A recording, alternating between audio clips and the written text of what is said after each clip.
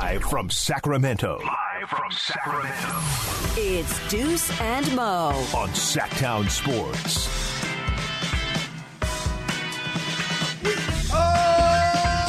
Live. Deuce Mason, Morgan Reagan. How are we doing on this Monday, Morgan Reagan? I'm Why the hesitation? It is Monday. It's a big Kings week. It's Monday. It's a big Kings week. I'm just loving everything. Oh, it's a huge one. It's a huge one. You got tonight's game, and then you got the Knicks coming to town. Tonight's game's on NBA TV, by the way. Yes, it is. Thursday's on TNT. Whoa. Super excited for that. Yes, I am really excited. Do you hear Mike something in the background? Yep, I did. Was that Chris Watkins in the background? Why are or is we that showing Chris Verlade? Chris? No, that was there me he playing is. with my mic. That was Verlade. That was definitely Verlade. What is up? Chris Watkins, he joins us too in this hour. Let's stop for a second and give some love to Chris Watkins because you know he loves attention being Yes. on him. Yeah, okay, right. Loves it. So Chris Watkins today, it's official. Launched Chris and Co. Yeah! Which is Monday through Friday from 10 to 11. Dude, congrats. Dude. Let's give it up. Yeah. Thank you. No, I appreciate you guys. Thank you so much. And, thank you guys for obviously knowing it's a big day and showing up for me. And it means a lot for you guys to, be here for my big Dude, day. yeah. I'll let Carlin know, who's drugged up and barely moving well. Gotcha. I'll let him know that I should leave to come say good job. No, in for person. sure. No, it's fine. It's fine. It's just no, it's you don't care about No, my I dog, thought Carlin? you cared about me. I was just, it's fine. that's true. It's okay. It's just like I just get it now. I Yeah, just know where I stand. who is where on the ladder, like interesting. Carlin and then Chris Watkins. Yeah. Where's Frankie on that list then? Oh, Frankie's Down near there. the bottom. Okay. Yeah. Actually, I put his mom, his sister, and his girlfriend even above him. I saw that you were talking with them the other day. At the game. Oh, he loved it. no, I think we're best friends now. No, I you think are. we're all best friends. 100%. But Chris, just really quick, going back to you, because I know you love attention. Yeah, I love it. I'm just so happy for you. You work your ass off, and you just deserve everything that keeps coming to you. So I'm just so glad that we get to work with you. No, I'm happy that you guys are letting me work with you guys as well. I mean, I've been a huge fan of you guys since, who even knows how long. And so, this is fake. This is fake. I swear. No, hey, What a fraud. You know what? I've been banking this story. I one time called you guys to win a contest and I lied. And y'all called me out and I remember it to this day. Wait, Like we to lied. this day. It was you could probably giving away Kings tickets or something and I was I'm not about to pay $10 to get into Arco. And it was like, tell me your best road trip story or something like that. And I was like, I don't have one, but I really want these tickets. And I think I lied about the Kings played the Blazers in Sac and then played at the Blazers. And I went to the game and then drove all the way up to Portland and then went to the game in Portland. I don't know. I was dumb. So you lied, and we called you on it, just like I just me. called you out on saying you're big fans for a long time. So it's all coming together. It's all good. No, it's fine. I'm just kidding. I'm really happy for you because you're one of those guys that deserves it. You've worked your ass off, like Morgan said, and just, stay confident. You sound great today. You're it was so awesome. good. Yeah. You're so good, dude. And we need new voices in this city. We Hell need yeah. different voices. We need someone with a little Yeah. new energy, someone young. Done with And you Jason bring- Ross, right? I'm sorry? We're done with Jason Ross, right? That's more what you're. I'm I'm sorry, you said Jason Ross. Who? I don't know. Who Oh my! Okay, he's younger at heart than all of you. is. Okay, so you stop that. I might want to actually ask think his heart if he's young at heart. I was going to say, I think his heart is actually older than Hey! him. Based on. Hey, by the way, we are doing the show not from the Sacktown Sports studios. We will be back in those studios tomorrow. So the good news, Carlin's vet visit went okay. Like they confirmed he had a back strain. Now he's on a whole bunch of drugs. I can't really leave him today. Don't really have coverage to leave him There you today. He is progressing well, which is a good sign. So nothing crazy, but a back strain for my little pup, man. Yep. Don't mess with the bulldog Yes. breed. My goodness. Well, let's go over the Kings weekend because it had its highs and lows. He started Friday night with that win against the shorthanded Clippers, hanging on to win that game. And then Saturday night, Minnesota comes to town. I was nervous about the game just because Minnesota's been playing well. And, man, I just feel like not only did the Kings not play good defense in that game, for sure, Minnesota is getting hot, man. They look pretty good, and I feel like they're a tough matchup for Sacramento. I was pretty disappointed with what I saw, though, defensively in that game, and it was just, you want to win those games at home, Chris. Yeah, I mean, and we've talked about it throughout the year. I mean, especially recently, like, the Kings have a winning record at home, and we know that Golden One Center is a great crowd, but it just the record hasn't reflected that of being like an elite home court advantage. And so, like you're saying, like you want to see them take care of those games at home, especially ones that are up for grabs. You know, the Kings made the run; they made multiple runs. They got the crowd into it, and they just could never really get over the hump. But to your point, I came away really impressed with Minnesota. Just I didn't think they had that kind of offensive firepower, and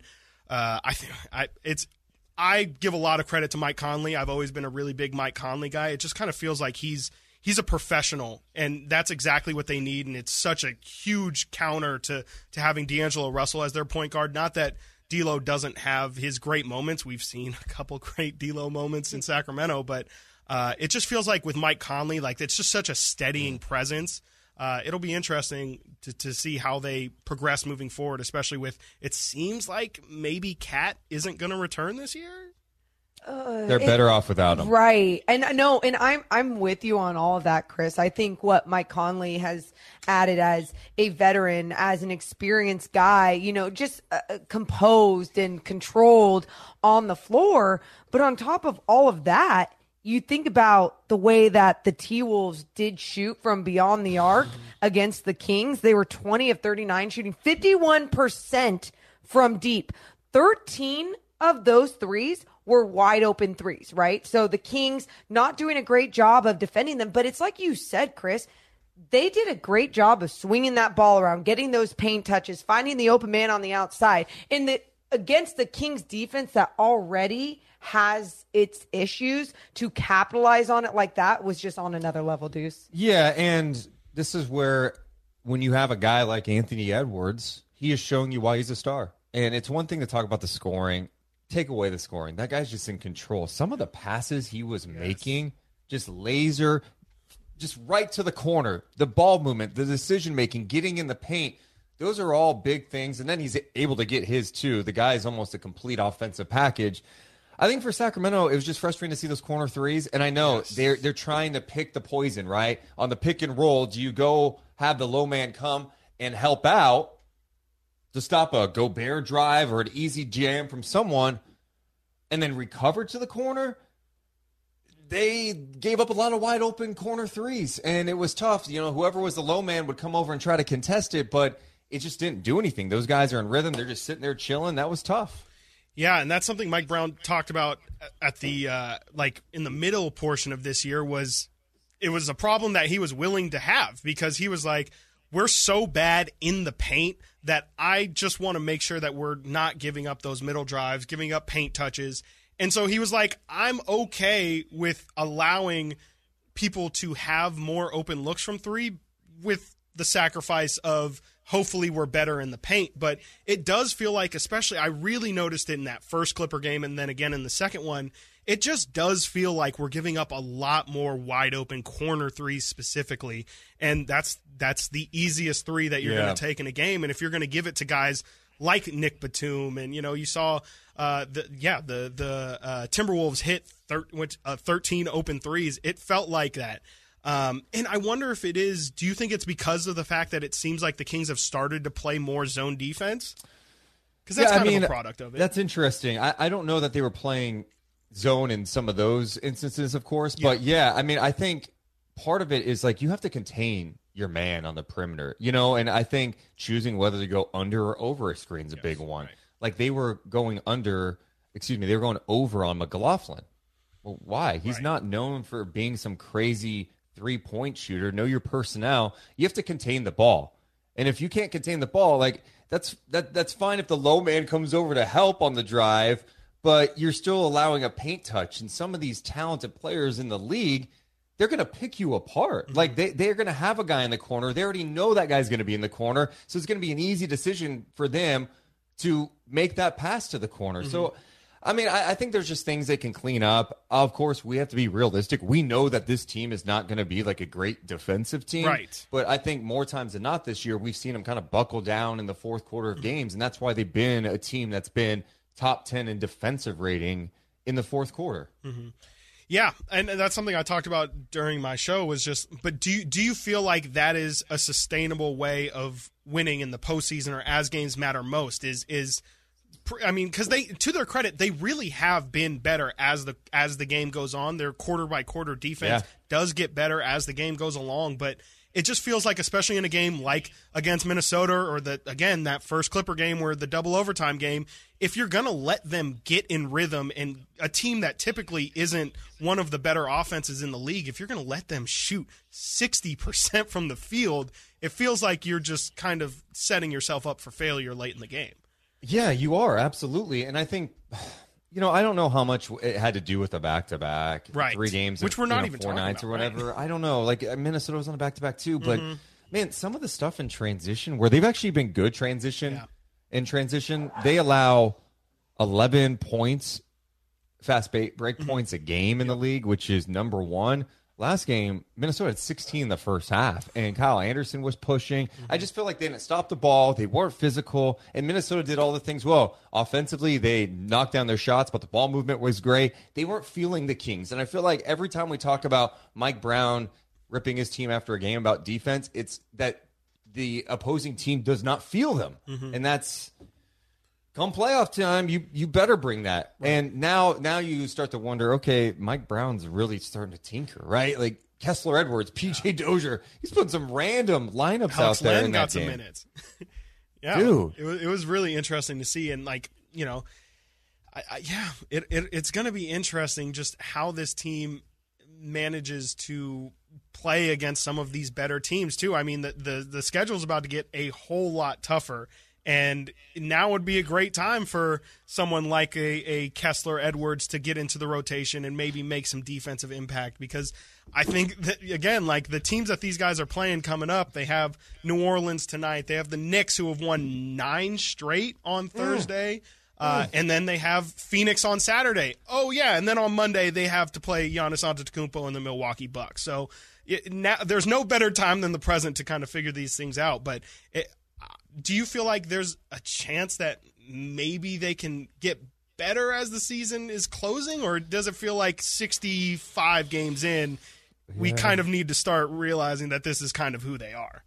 I feel like this is kind of who they are based on personnel. I really do. Yeah. We need a break for 60 seconds on the radio side. We'll continue this conversation. Kings take on the Pelicans tonight. De'Aaron Fox, the last I saw, is questionable with left hamstring soreness, so we'll talk about that. It was a wild weekend in the NBA, too, so we got to talk about that as well. It's Deuce and Mo alongside Chris Watkins on Sacktown Sports.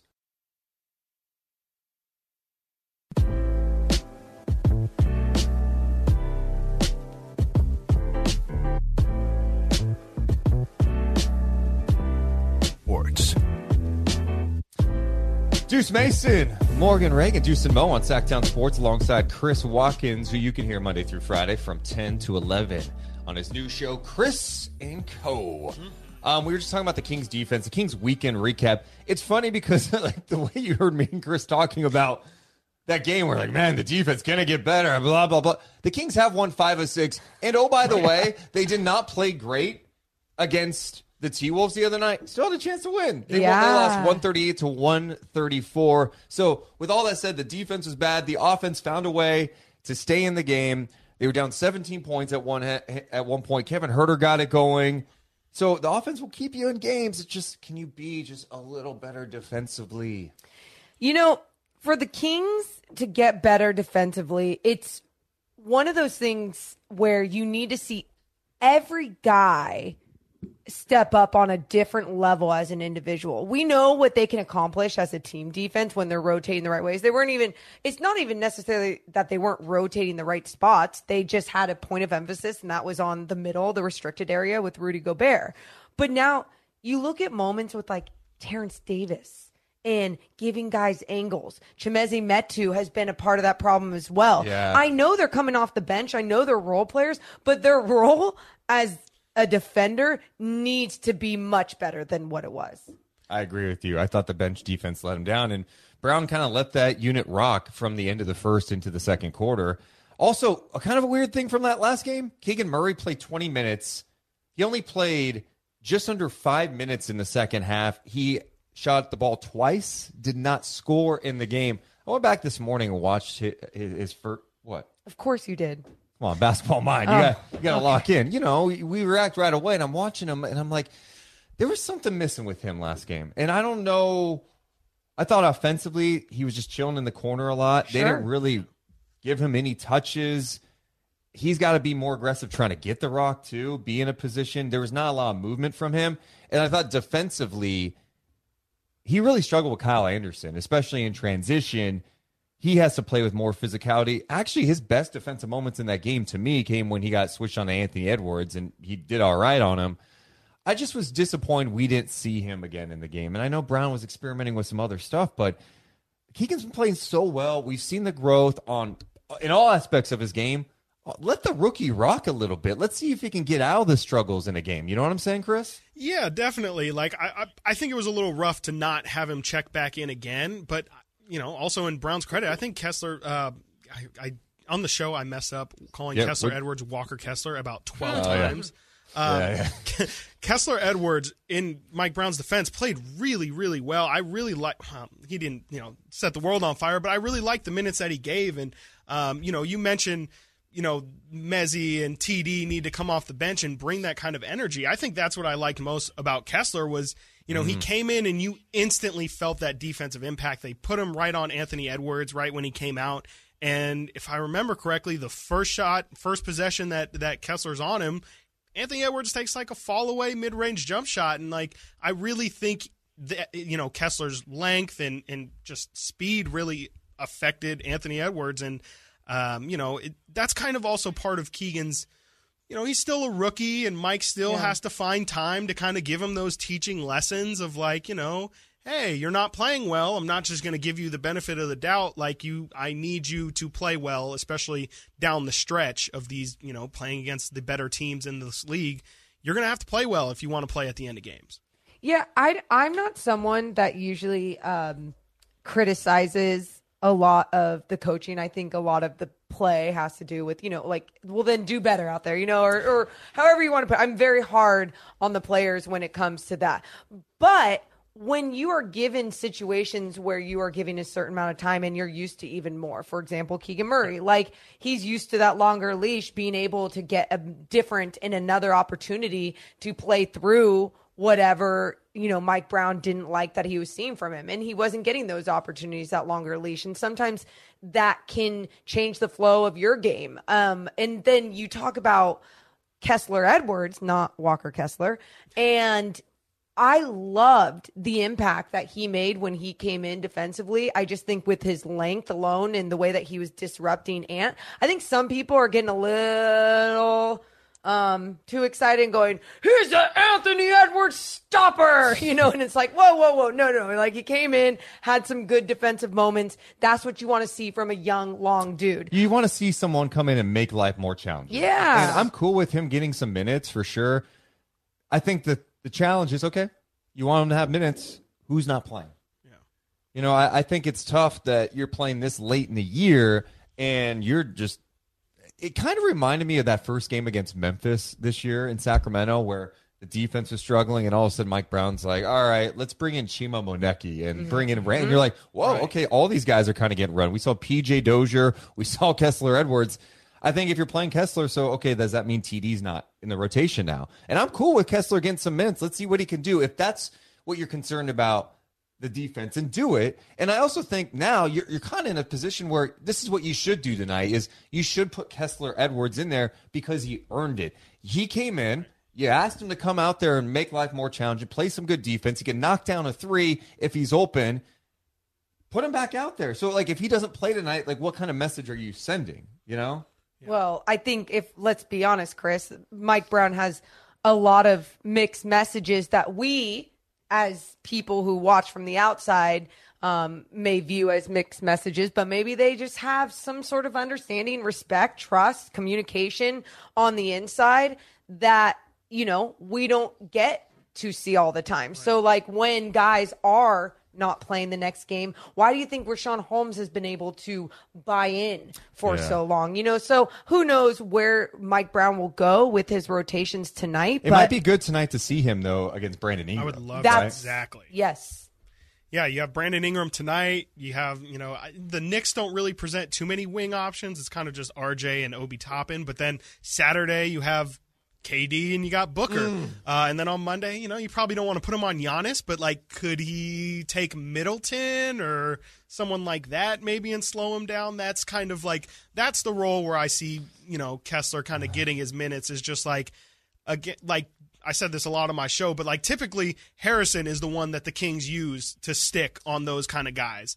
And I think at points that's been reason why Harrison has kind of been inconsistent on the offensive end. If you have to guard Kawhi Leonard and Kevin Durant and all these guys, you're putting a lot of effort on that defensive end, and also just kind of to have them have a 28-point game.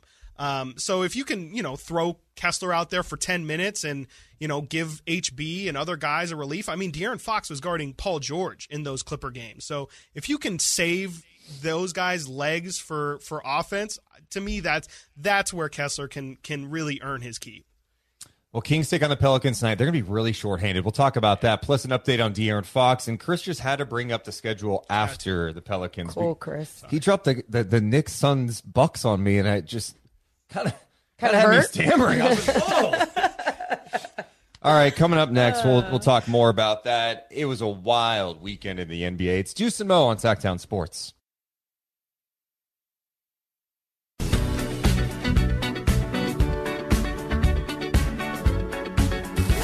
It's Deuce and Mo. Deuce and Mo.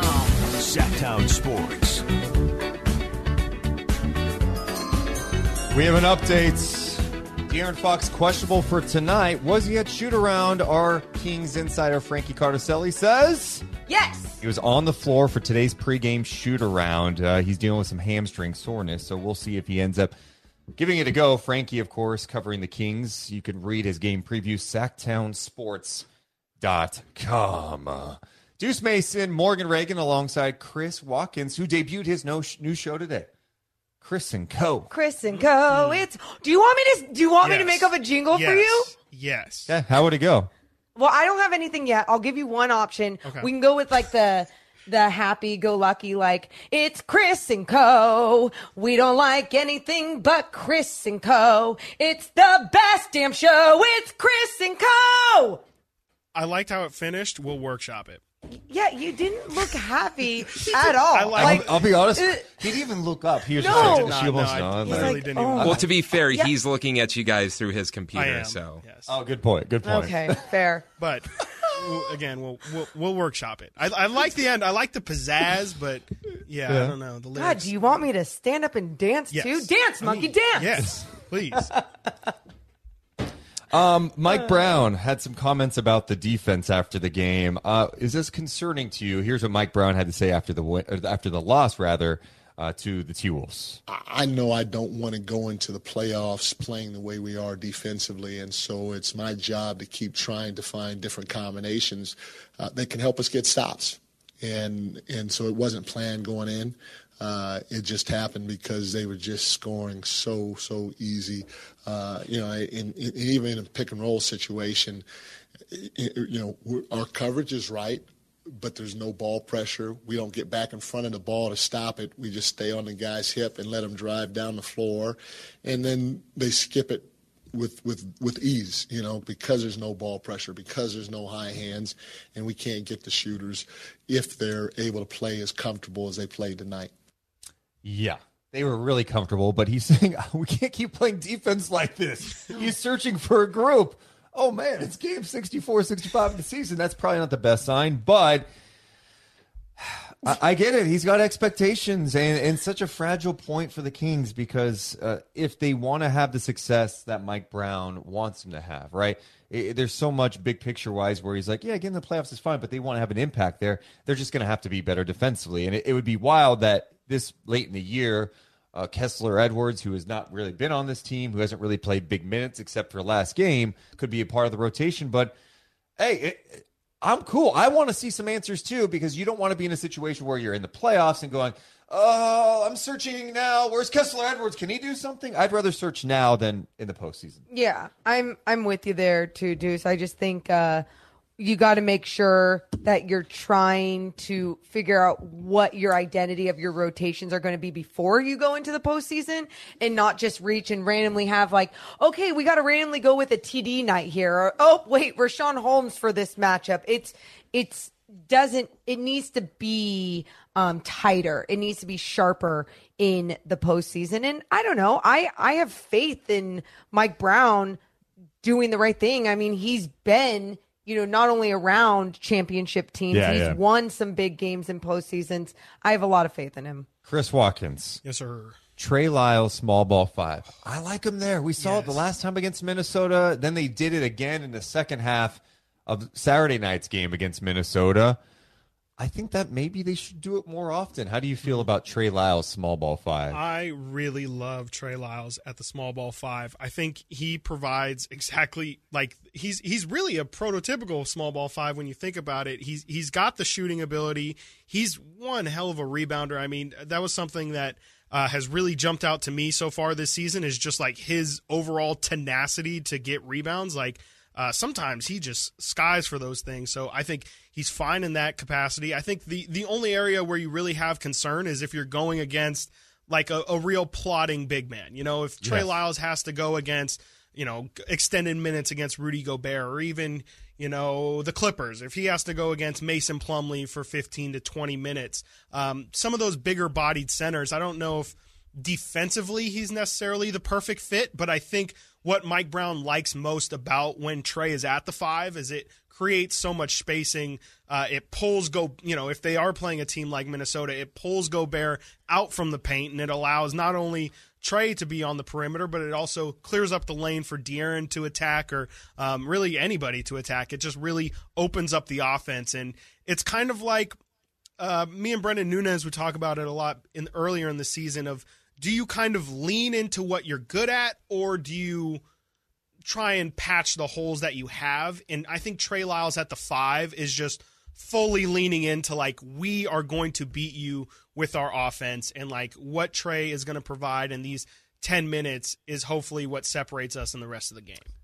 And Morgan, I think in the playoffs you see teams go smaller. Hell, watching that Clippers game last night, right? Yeah. Where the Clippers allowed 51 points in the third quarter to a Memphis team that was shorthanded.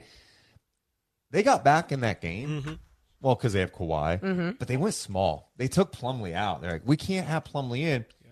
And for Sacramento, there could be times in the playoffs where they go, Sabonis is in foul trouble. Forget trying to match up with size. Let's bring out someone like Lyles who can get a rebound, as Chris mentioned, who can knock down a 3, who could drive.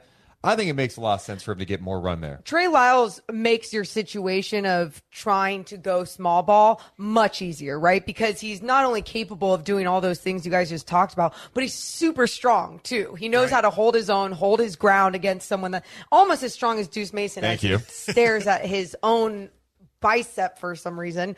And Chris Watkins, yes, you're both so strong. I love that I'm just complimenting you guys.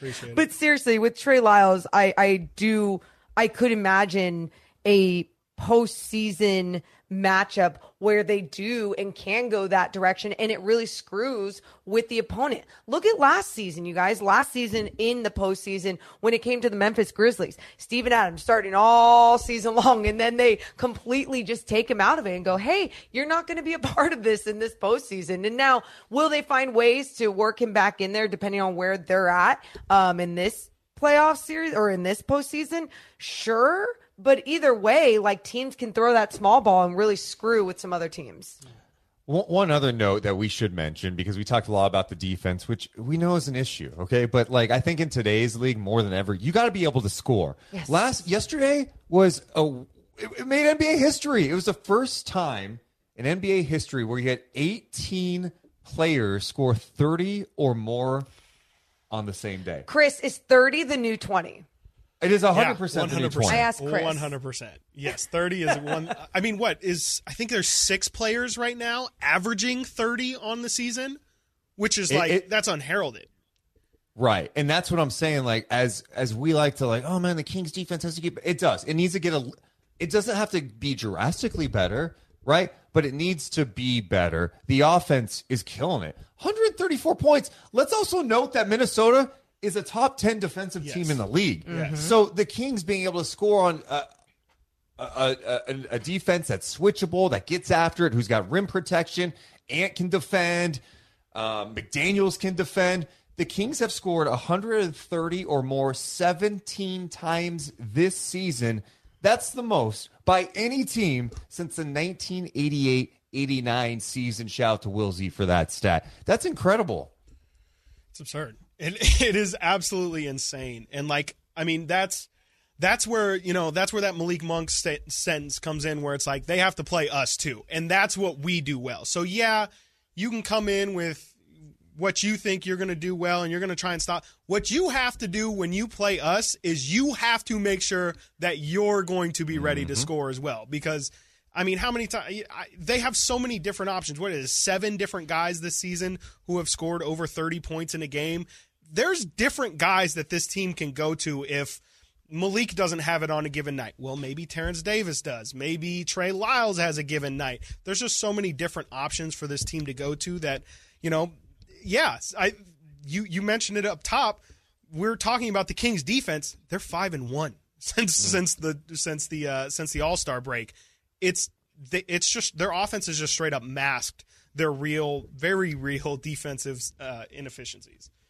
We'll have more on the Kings coming up. We got to look closer at Kings Pelicans tonight.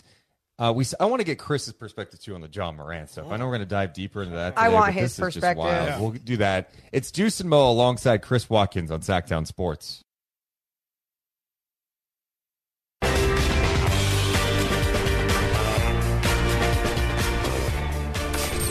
Live and local. It's Deuce and Mo. Watch the show now on youtube.com/Sacktown Sports 1140 or listen for free on the Sacktown Sports app.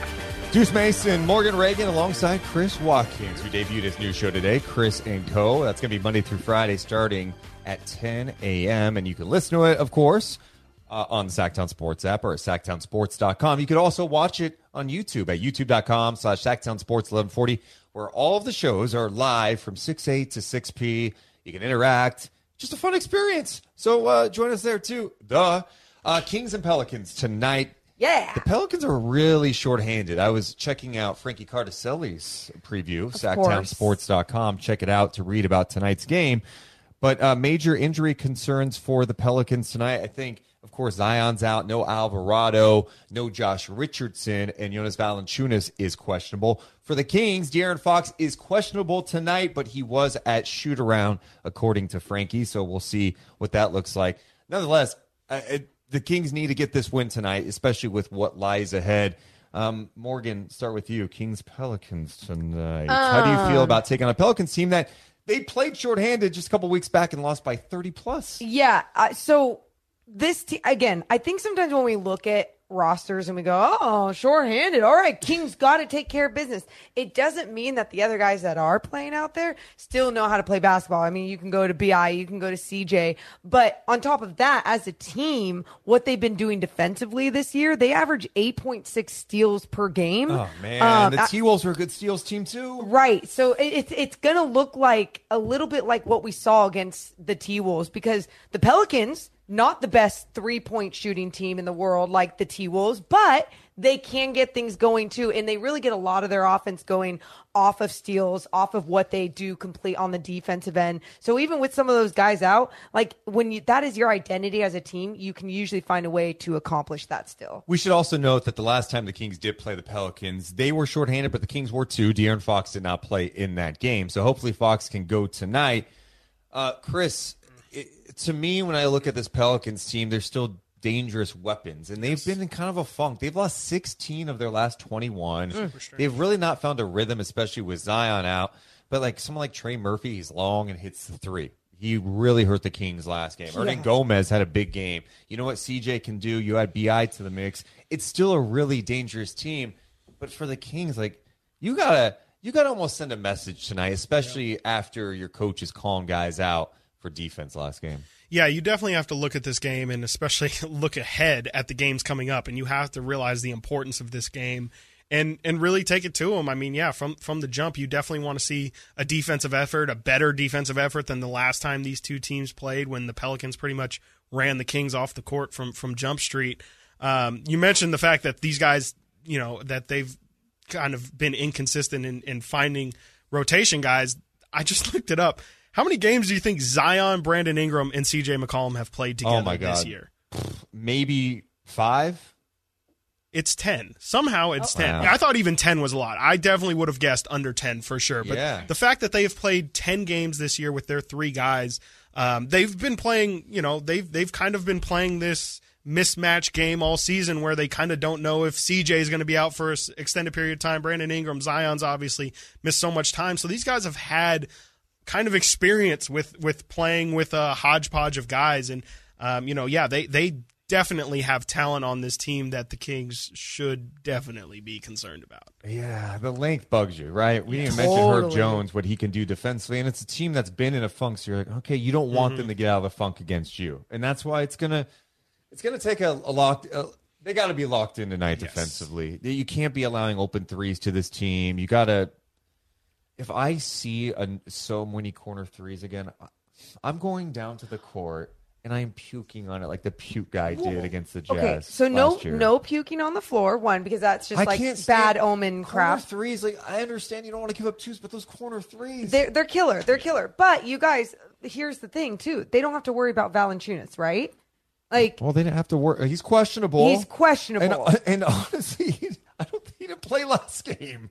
And Hernan Gomez killed him. Hernan Gomez had the game of his life against the Kings last time out. My point is, I feel like Rudy Gobert is still a little bit more of a threat when you think about their rotations last game. And they're going to make the correct adjustments from their mistakes last game to make sure that those corner threes, those open threes are not the thing that kills them going forward. Hopefully, because I mean, there's been a couple games where they have allowed a lot of corner threes, and I say this, I'm like, they should realize that this has become a problem, and then lo and behold, they'll still allow them. But I definitely think defensively tonight is going to be what most people are going to be looking out for, because this is a game that the Kings really, you mentioned Deuce, it's not a must win, but if you lose this, you're putting yourself in a tough situation where you're going to have to beat even tougher teams probably at full strength. We should note the team that is right ahead of the Kings is the Memphis Grizzlies. The Kings are just a game back in Memphis, and we don't know when Ja Morant is coming back. It sounded like a couple of games, but Taylor Jenkins said there's no timetable on his return. He's away from the team to deal with some stuff, especially after what happened on IG Live, where after the Nuggets game in Denver, he's on IG Live flashing a gun, and now he's away from the team. This has been a really, really bad year for Ja Morant, especially off the court with the accusations of apparently punching a 17-year-old during a pickup game, an altercation with mall security, the Pacers thing that went down, and now this.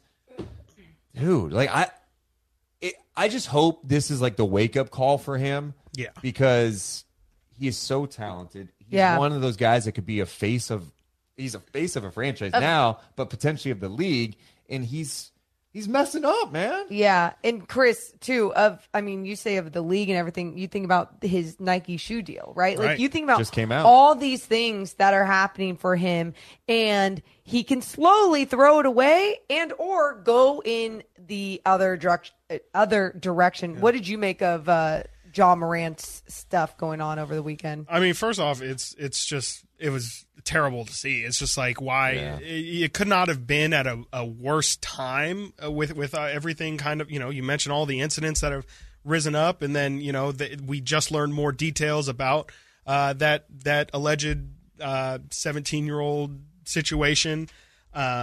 It's just a bad situation all the way around, and it is on one hand good that he's so young because he does have still so much time to recover and learn from this and really make this a teachable moment, because how great would it be if 10 years from now we're talking about how Ja's an an advocate for gun violence, for gun safety, for just turning around your life. Wow, or what if that happens? If he's advocating for gun violence, then he might not be in the league. Maybe. But no, I think it would be a great situation if he can turn this around, obviously. And, I don't personally know Ja, but a bunch of people have sworn that he's not really from this kind of lifestyle. So hopefully, he can actually get in touch with, people from his community and learn how to, I think a lot of this is just, it's unfortunate, but it's a very real thing. I think he's just trying to seem like he's real. He's a millionaire, and so he's still got to prove his gangster for whatever reason. And that's an unfortunate decision to make, because everyone who is trying to prove their gangster, who's actually not in a situation like Ja is trying to be in a situation like Ja is. So that's really like where the unfortunate part comes. But you just like to hope that he learns from this very dumb mistake, and it's very easily fixable, and it's a good thing that nobody has gotten seriously injured. Obviously the 17-year-old was aside, but it's a good thing that he can learn this lesson and not have some real life consequences behind it, because we've also seen that. This is hopefully not it's not quite to the level of like the Gilbert Arenas situation, but that's probably like the closest thing that we've seen in this league recently, is where, Gilbert brings a gun into the locker room. The NBA generally kind of, some of their, especially their high profile guys tend to keep themselves out of trouble. Well, Chris, thanks for hanging out with us. And again, congratulations on the new show, Monday through Friday, 10 a.m. Pacific time, right here on Sacktown Sports. We'll see you tomorrow, man. Yes. In person. We're in person, man. Thanks. Wow, we can actually celebrate. Thanks. In person. All right, in all appreciate it, seriousness, man. hopefully the dog is okay. Thank you. And coming up next, we're not going anywhere. Swish Cultures. Jordan Richard going to be joining us live. Expected to join us live, talk some hoops with him. It's Deuce and Mo, live until 2 p.m. on Sacktown Sports.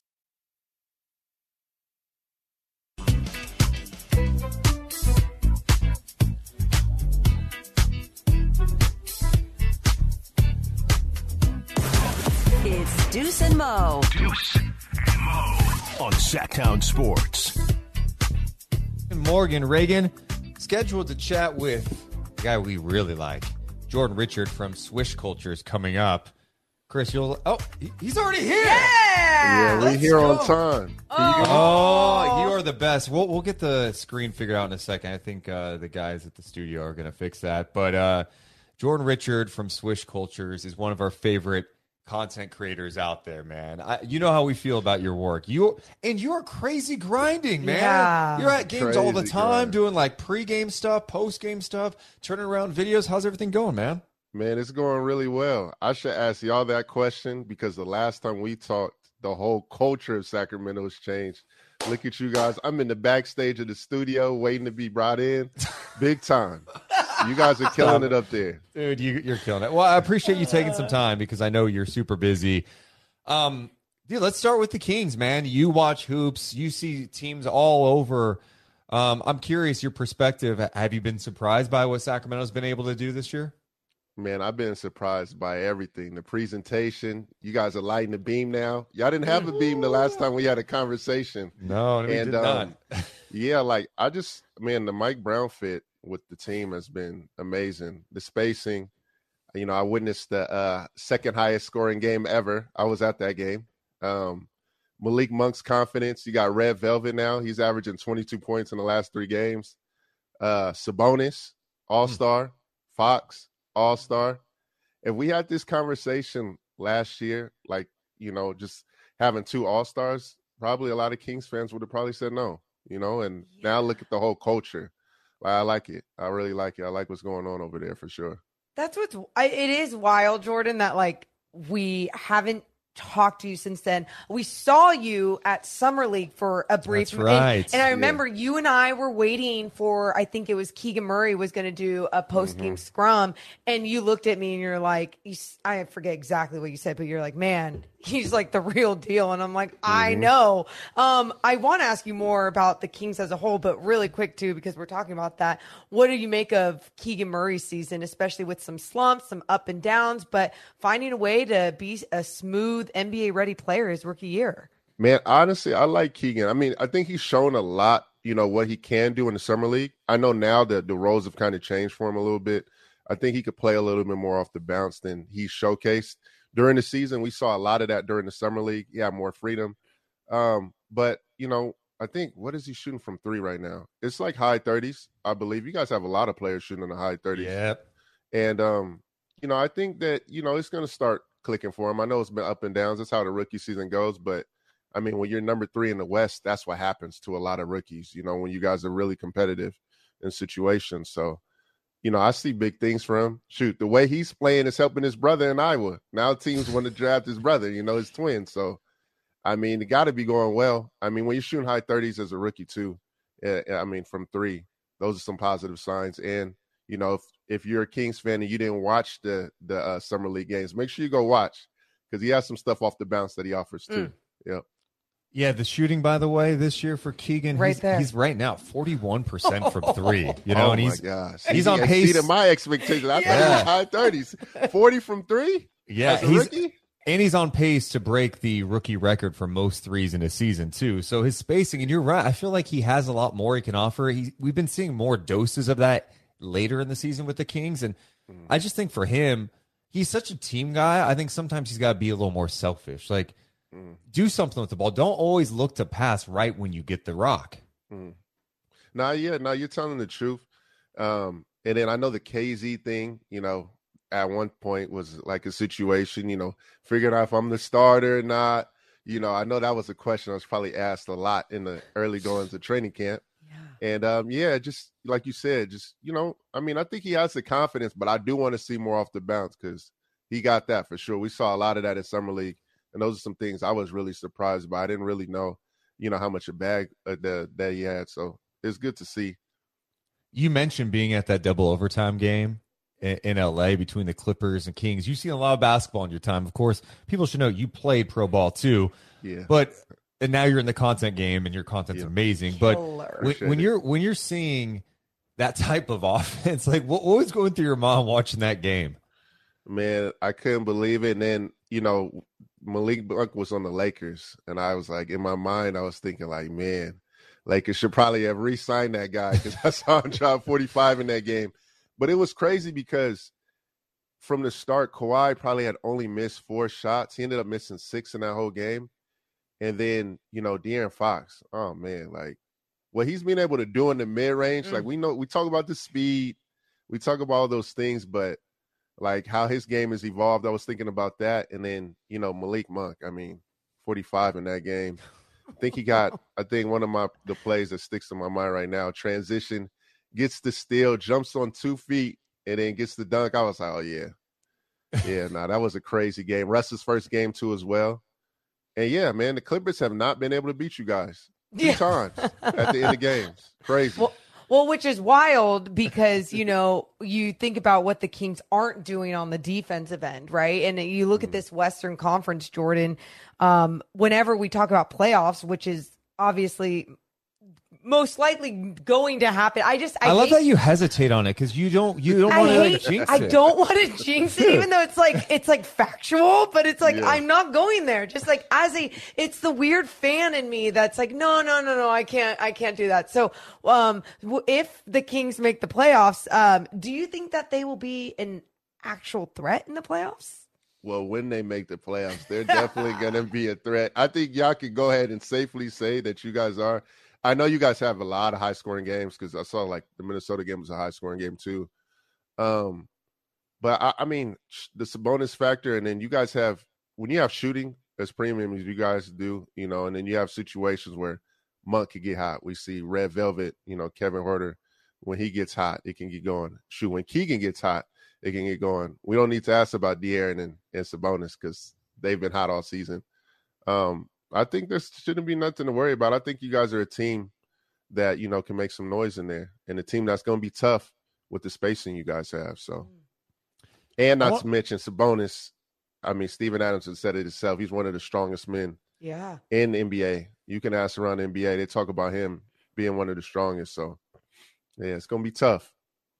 You mentioned Fox and what he's done at the mid-range. It just seems like he is more comfortable than ever in all aspects of the game. And, it takes time. We always want these guys to come in right away, especially when they're, top 5 pick and be like, oh, you got to be good year 2, year 3. Well, it's year 6 for Fox. And it's just like, he's just taken such a serious jump with his game. The late game stuff has been tremendous. What has jumped out to you in his evolution as a player? Shooting a 3-ball and being able to shoot in the mid-range. I mean, for the longest time, we heard about, he can't shoot, and we always talk about his speed and his athleticism, but, Fox has kind of slowed the game down for himself. He's getting to his spots, using moves to get to it, like, an elbow jumper. Like, that's some of the things that I've been noticing about him is that, we probably don't talk about it enough, but his mid-range and his three-point shooting. I mean, I haven't really heard someone really complain about it as much as they used to in his early years. And you could tell that's something that he's really worked on. So I think those things have been a good thing. But I have a question for y'all about that. Ooh. Yeah. Last year, if I talked to a Kings fan about the Tyrese Halliburton trade, that would sting. How is the thought process now? Because in the last, you guys are third. Mm-hmm. Are people still talking about that trade still to this day and how it stings? Or they're more so like, we got a good team now. Sabonis is an all-star. He's doing this thing. Jordan, you know how it works in sports. Winning can heal almost anything. And I think the only thing because I'll be honest with you, I think Sacramento has a really smart basketball fan base because I think in some more emotional than others. Mm-hmm. But I think when some of the smart fans come through and what they really talk about is like, look, I really like the way that this looks right now, but I still have to wait years down the line. Like, what if Tyrese becomes this, generational player, whatever it is. And so right now you can say both teams won this trade and both teams got better from this trade.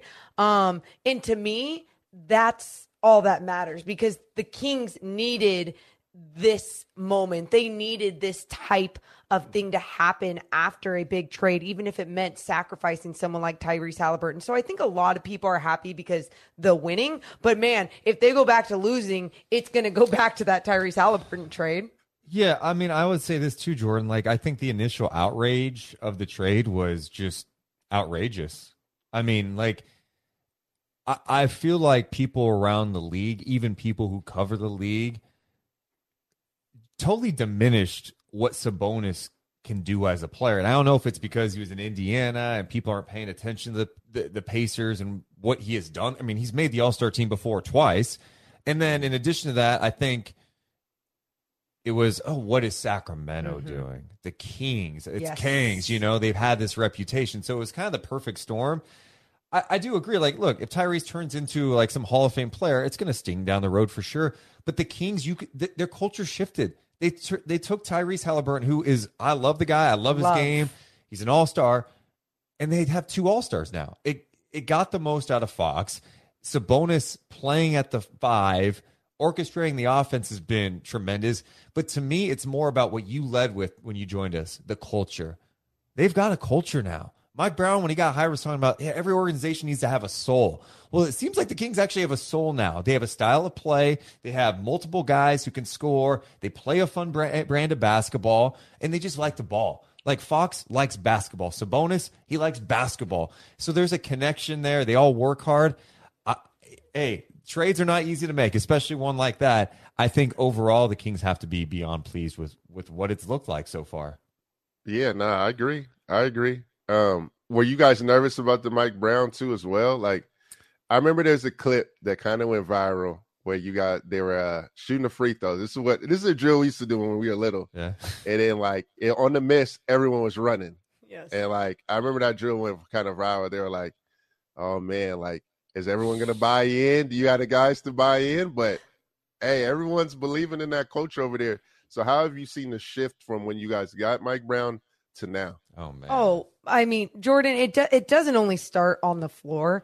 It truly is the entire organization has bought into Mike Brown as a new way to build a culture and a soul for this team. I mean, he's bringing in security guards, PR staff, and like when it's their birthdays and people are singing to them after, right after practices. It's all of those things combined, sure, can add. But I also believe what you just mentioned, because I have said this for years, and I'll never forget when George Karl was coaching the Sacramento Kings. We were in San Diego. It was a training camp. And I asked him something about, like, why don't you, make guys run, like use running as discipline or whatever? And he's like, like that's it. That's like for college days. Like, you don't do that to pros. And all I'm thinking is like, no one's buying in, bro. And then you look at Mike Brown, and he not only implements that type of discipline, like, hey, you got to sprint if you're not going to do something right, but people buy into him because they respect one another, they trust one another, and it has made the biggest difference on the court. Well, I think the other thing is, too, is like when your best players are coachable, your best players want it, it makes it easier for everyone else to buy in. And I also think Mike brings that accountability. But he also is not just like a hard ass. I think the Golden State time helped him so much where he went, oh, wait, we can still like have fun. Basketball's still a fun game. We can blast music while we're practicing. We can have fun, be a family while also having structure and accountability. It's been the perfect blend so far, man. It really has. And I think the other thing I want to ask you about, as someone who played, like we talk about practicing and load management's been a big topic. Paul George said something the other day on JJ Redick's podcast saying, like, I think practicing hard and playing more minutes actually helped when it came to playoff times. It helped. And you see more and more teams kind of shying away from that. The Kings practice a lot. Their guys are playing minutes. It seems like in the fourth quarter of games, it really helps them, too, from a stamina standpoint.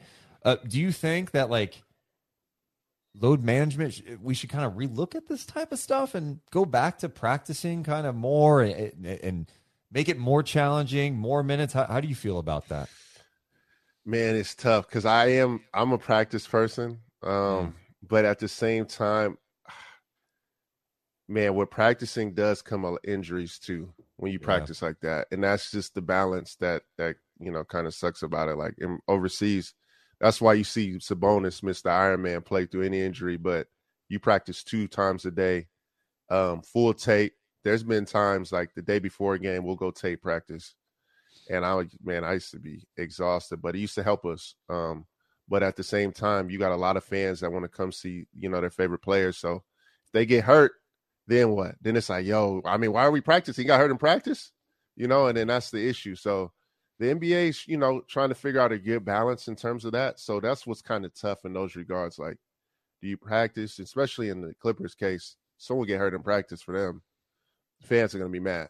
They're tired of that, So that's just the only thing that comes with it that's kind of bad, because I feel like some of my injuries may have come in practice and not even in the games when I practice that amount. Do you, and this is tough too, because I feel like there's certain guys in this league, and I would say for all athletes, that are not able to take a hit or play through a certain type of injury. And I think so many weird sports talk wants to go to like being masculine, being able to fight through it, and like you gotta be able to fight through a broken bone or whatever. And I'm not saying that. I'm just saying I think there are certain levels of where we're not seeing people fight through a tweak or something that may not actually alter their game. And I don't know if we're going to see a shift in this the more and more we talk about rest and guys needing rest. Do you think it's something that we do need to look at? And not to say that guys need to toughen up. I just think it's something that, like, when you look at all of these training staffs, maybe we're looking too much into every single injury, or is that just what we're going to do nowadays? I think it's going to be something that we're going to do nowadays, but it's kind of funny that you brought this up, because like 3 weeks ago, I'm trying to remember who I had this conversation with, but they were like, you need to look and see like the longevity of players more so. More players now are playing a lot longer than they would back in the day. And then it made me think about it because at first I was like, man, yeah, you're right. You know, there's that fan that comes to a game, they have a risk of, you know, not seeing their favorite player. But then they brought that up because I was talking about John Stockton and how he's been able to, he played all those years, and I didn't feel like someone's going to catch the assist record. He only missed like a total of probably less than 10 games in his career, which is absolutely crazy. But then they had brought up, you know, how players, you know, the longevity of their careers wasn't as long. And, you know, now that I think about it, we see, you know, Bron, year 20, you know, a lot more guys playing 10 plus. I mean, a guy like Taj Gibson, who we probably don't ever even bring up, shoot, he's played easily, 14 years, 10 plus years, like still going. You see a lot more of that. So that's kind of like a study that I would need to get into more of, like how players' longevity in their careers are going compared to how it was back in the day. Yeah. Because I can't imagine, like, you know, not seeing Luka play all the way until he's 37. I hope we get to see KD play that long. It looks like he can play that long too as well. So, you know. Yeah, Luka better get in some better shape. Yeah, man. If he wants to stay healthy and not get injured. Hey, he's averaging 30 plus. Hey, is the 30 the new 40? I mean, is it 40 the new 30? Is 40 the new 30 now? Oh, damn. That's actually a good point. I mean, yesterday they had 18 guys in the NBA score 30 or more. That's the first time it's ever happened in the league. Like, the scoring is just, it's outrageous. Hey, speaking of that, like, I was watching Suns Mavs yesterday, and, you know, KD's there now, and it just looks so disgusting. Like, their potential is nasty. Who do you like coming out of the West? Is it for you, like, Suns, Nuggets? Do you kind of dismiss the Grizzlies? Are the Warriors a threat? Who are you liking in the West? This is the toughest question in basketball now, because you cannot count out the Warriors. Number one, they've not had Andrew Wiggins there for like over a couple of months. Yeah. And I think people have lost that they don't have Wiggins. You know, I know we bring up Steph, but when they get Wiggins back, that's going to be a team that's going to be tough to beat. And yeah, the Phoenix factor and Zionless Pelicans. That's going to be a team that's going to be tough too as well if Zion can get healthy. But back to Phoenix. I mean, I was watching that game yesterday. We don't talk about Kevin Durant defensively either. I mean, thank you. Deuce said this the other day to me. Deuce, you watching? I see, like, what he brings to that team defensively is A1. I know we talk offensively a lot, but what he brings on that end, and then you cannot double now off of Chris Paul and Devin Booker, and you see Booker's numbers increase. His assist numbers have been, you know, crazy. 10 assists last game, 7 assists before. Man, that team is going to be tough. And then the Aiden factor, and then the Nuggets, always a tough team. Clippers, Lakers, they struggle with that team too. It's, man, whoever gets out of that team, out of that, the Western Conference is going to be pretty beat up. They're going to be exhausted. You didn't mention the Grizzlies, huh? I like the Grizzlies, but man, it's tough when you got Phoenix, Clippers, you know. All those guys, Warriors, like, you know, they and credit to Grizzlies because they tried to make a run, and, you know, in the trade deadline. I think they just need one more piece, but I still like the young talent. They got a lot of young talent with Bane. They got a steal in Bane. You know, Triple J's killing, you know, Ja. But, you know, they got to get one more, in my opinion. Yeah, and it's been a weird year for them, man. And, you know, hopefully Ja can get back soon for them and be in a better spot because, like, can't really win without that guy. No. Like, I'm sorry. I know, like, even yesterday against Clippers, it was saying that they even put 51 in the third. Tyus Jones is one of the best backup point guards in the league, but they needed a closer. I can't take him serious, man. And maybe this is going to be an offseason where they got to think about some things and get into a better spot, maybe make a move or something. But they don't look like a championship team to me, or a team that's coming out of the West, especially with all the other moves that have been made.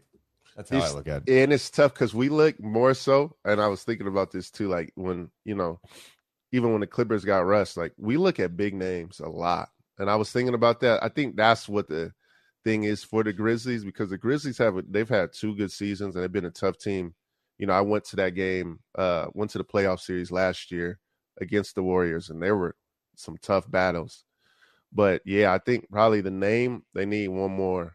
They need one more, and hopefully they can end up getting that. If it doesn't work out this year, we're going to see, because when Ja gets back, I feel sorry for them because Ja's going to come back on a whole different type of time for sure. Well, Jordan, I hope we see you doing some like Kings playoff content. Oh yeah, man. oh yeah, nah, for sure. I mean, the last breakdown I did. Yeah. Shout out to Monk. That's the guy too over there. But I had to make sure I showed both Fox and Monk some love because that game was remarkable that they had put on. Yeah, Monk played when he gets hot, man. That's another guy that you talk about. He may not be a star player, but just the joy he plays with, the passion, the swagger, the soul, like he brings. And I think he brings something out of Fox because of how tight they are. Yep, you got the Kentucky Blue duo back. Yeah, for sure. Them two, are amazing. I mean, together, seeing them two come back together and do what they're doing is absolutely dope. I didn't think that. I know a lot of people had Malik, they were trying to figure out, like, how is he going to work in? You got Kevin. We got a lot of wings. We got too many wings. But, man, shout out Mike Brown. He's been able to, because I'm seeing Kevin cook up. I'm like, man, he's really good at being able to find the hot hand and then, let that person rock. And I think that's been dope about seeing the Kings. And really quick, yeah, that's exactly it. It's like they all respect one another. So whoever has the hot hand, they go to. And Malik Monk is someone who loves he loves every shot that he takes. But man, he's just a fantastic playmaker and just keeps building that 2-man game with Sabonis as well. So yeah, it's been fun. Well, Jordan, appreciate you making some time, man. Keep doing your stuff. We're a big fan of your work at Swish Culture, so keep it up, man. Hopefully, we see you down the road. Man, no, I'm a fan of you too. What you guys have been able to do, you're on the big screen on the TV now, killing it. All the coverage. Fans are lucky that you guys are really each day, putting the work in and giving the fans out there great content. And I love the culture of Sacramento. Hopefully, do you guys think that you guys can get an All-Star game? No. Not anytime soon, unfortunately. Not even with the beam? Hey, if it was up to me, we would. But the league's like, they don't have enough hotel rooms, as if you couldn't go on the outskirts of Sacramento. Look, Salt Lake City doesn't have that many more hotels. They had people in Park City. It's gonna happen with the more they win. Yeah, I hope so, man. Yeah. Okay. Either way, you got to get out to Sacramento and see the beam in person. And let us know when you do. Yeah. Yep. No, shout out to that. Also, shout out to Mike Brown. Phil Handy, I'm going to end with this. Phil Handy, Lakers coach, he's won 3 titles. Mike Brown is the first person to give him his opportunity with the Lakers a while back. And he always talked about how detailed Mike Brown's practice plan was. And if it wasn't for him, he wouldn't be where he's at in the NBA now. Multiple, assistant champion. He's had 3 championships as an assistant.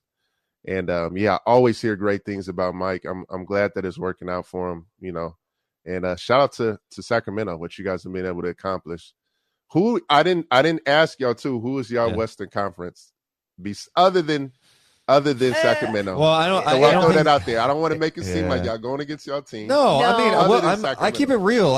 Sacramento's not supposed to come out of the West this year, and they're not going to, and it's okay. That's okay. It's big picture stuff. I think for me, it's not even a prisoner of the moment. It's the Suns, right? I'm going with Denver. Ooh, I think Denver's felt the pain. I think you got to remember too. Last couple of years, Murray hasn't been around. Porter.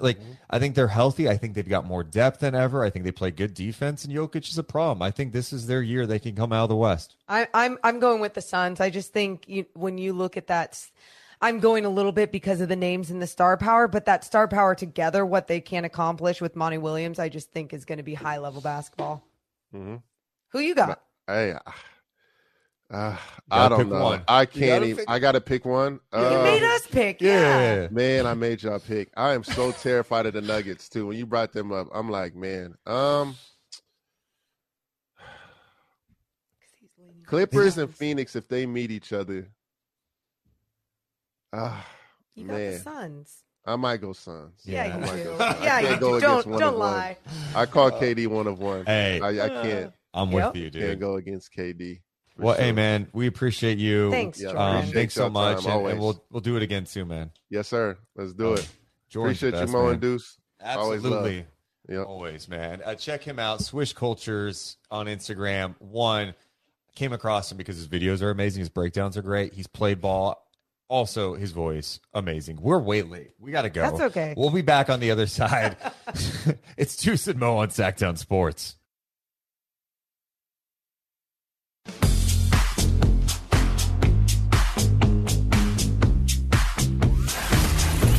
Deuce and Mo on your local sports leader. Sacktown Sports. Deuce Mason, Morgan Reagan. Shout out to Jordan Richard from Swish Cultures for hanging out with us last segment, talking some hoops. You can check it out on our YouTube page, youtube.com/SacktownSports1140. But later on at SacktownSports.com, we got coverage galore from NFL Combine stuff. From Emil, we got the Kings previews with Frankie Cardicelli. There's a ton of exclusive content at SacktownSports.com. You got to check it out. Chris mentioned the update about Derek Carr. Yeah. Going to the Saints on a 4-year deal. How do you feel about the Saints getting a used car?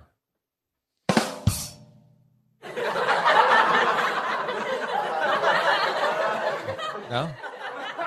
You counting it? Did you like it? Chris? No? You've had it better. It was too PG for Well, it's you. not a new car. It's too PG for you. It's like you're getting like all dad joke on us. There you go. You're getting a few laughs in there. I'm happy for Derek Carr in so many ways. In so many ways. This is first team all petty. Think about they were trying to trade him. He had the no trade clause, and like, okay, go talk to the Saints so we can work out some sort of trade. And then he goes, no, I'm not taking a trade. And then he signs a 4-year deal to go to New Orleans. I love it for him, man. I mean, it's This a good seems Saints like team. a cash grab. It is a cash grab. No, one reunites with Dennis Allen. Okay, but it's a Saints team that has something he's never had, and that's a good defense. And to have a good defense, you go there, you got some weapons. Okay, they should be fun. First team all petty, and I think that's my favorite part of this story. How many times have I told you guys, your organization that you work for does not give a damn about you. You got to do whatever you need to do to make sure you get the bag. And Derek Carr got the bag, baby.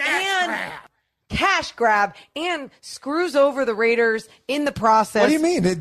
They're fine. They're going to go after Jimmy G. It's so good. This whole thing is great. Honestly, if they go after Garoppolo, it's a good stopgap for them. I think the Raiders want to go get Aaron Rodgers somehow. Sure. Rodgers came out of his cave, and we still haven't heard if he's coming back. Remember, he went down to this hole for 4 days, this darkness retreat. Or, is it darkness? Okay, again, it wasn't, you guys, it wasn't even that dark, right? But is that what they called it? Yeah. He went into a hole for 4 days, sure. Darkness retreat. Yeah. It's a total rich white person thing to do. Correct. And then you go down there, and he's supposed to come out and be like, oh, I figured it all out. He got out like a week and a half ago. He still doesn't know. It sounds like the Jets want him. Remember, the Jets told Derek Carr that if he went there, he could be a Hall of Fame quarterback if they won. Well, they didn't do much to go sign him. He signs with the Saints. Now, the Raiders are interested in Jimmy Garoppolo, but they're also interested in Aaron Rodgers. I do think Jimmy is a good stopgap. They're familiar with him. You know, they have the old Patriots front office there. You got Josh McDaniels. I get it. I get it too. And I think, obviously when we were talking to Matt Mayoko last week a little bit about the 49ers and their quarterback situation, we're like, is there a way that they try to even go back to Jimmy? And it's like, no, it's long done. Goodbye. No. So Jimmy G moving on. And it's going to be interesting because let's say that is the landing spot for Jimmy G and he sees some success there with just even his play, right? Which is throwing it at least 5 yards down the field and being able to hand it Morgan, off. What? You take so many shots at a guy who, literally He won a won. lot of games. He won. No, that's okay. So again, I can take shots at his individual game and also give love to what he did as a manager Now, on the football field. We should also note that him going to the Raiders, he's not going to have that type of talent he had with the 49ers that maybe covered up some of his weaknesses Gonna have that to were hand it off a still lot. on full display, right? Right. So that's fair. That's fair. I mean, yeah, it's. I think Devontae Adams probably not going to be happy about Jimmy Garoppolo, right? So it's a good stopgap for a team that's just looking for the quarterback for now, but it's not a solution for that team. But that's what happens when you move on from someone. That's why, with Derek, it's like, okay, I get he's been there, but let's acknowledge everything he's accomplished despite the circumstances there. There was chaos in Oakland. Then he comes here, the Gruden mess. It's just never been a smooth thing for him. And the one time they got to the playoffs with him, early on in Oakland, he got hurt, right? And I think that's the thing. We always talk about this narrative. Quarterbacks get all the love or all the hate or whatever. And there's too many times, even Jimmy Garoppolo, where they're doing well on the field, and they're still going to get hate for where the team is at. And I think for Derek Carr, it was a lot of that. There's what was it in the flag football game, the Pro Bowl? What game is that? The Pro Bowl. The Pro Bowl, yeah. And it was like, he's slinging it and everything, and he's looking good, and people are getting excited about Derek Carr. And it's like, yeah, because he can still perform at a high level. It's a team sport. I just think that when you are moving on from a quarterback, you better have a legit plan. And I think their plan is, well, hopefully Aaron wants to come here and we can work something out. Okay, if that's your plan, good luck. Good luck. You got to make some guys happy. All right. We'll talk some more stuff coming up, including dogs of the weekend. I would love for the YouTube chat to give us their dogs. Any sports performance that jump out to you, submit them now. We'll do ours. Coming up next is Deuce and Mo on Sacktown Sports.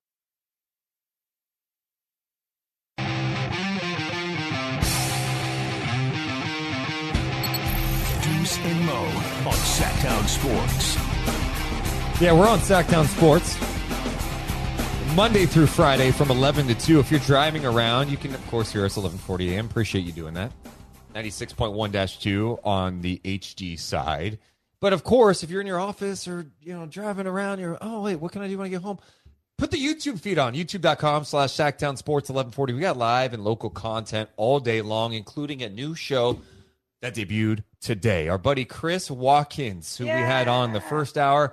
Yes, Chris and Co. debuted today. He'll be on live Monday through Friday from 10 to 11 Pacific time with his own show, Chris and Co. So make sure to give him some support. He is super talented, a new voice, young, good perspective, he grinds, hungry, great person, local guy, smart. God, we love him. Yeah. Love Chris. Yeah, so check his show out.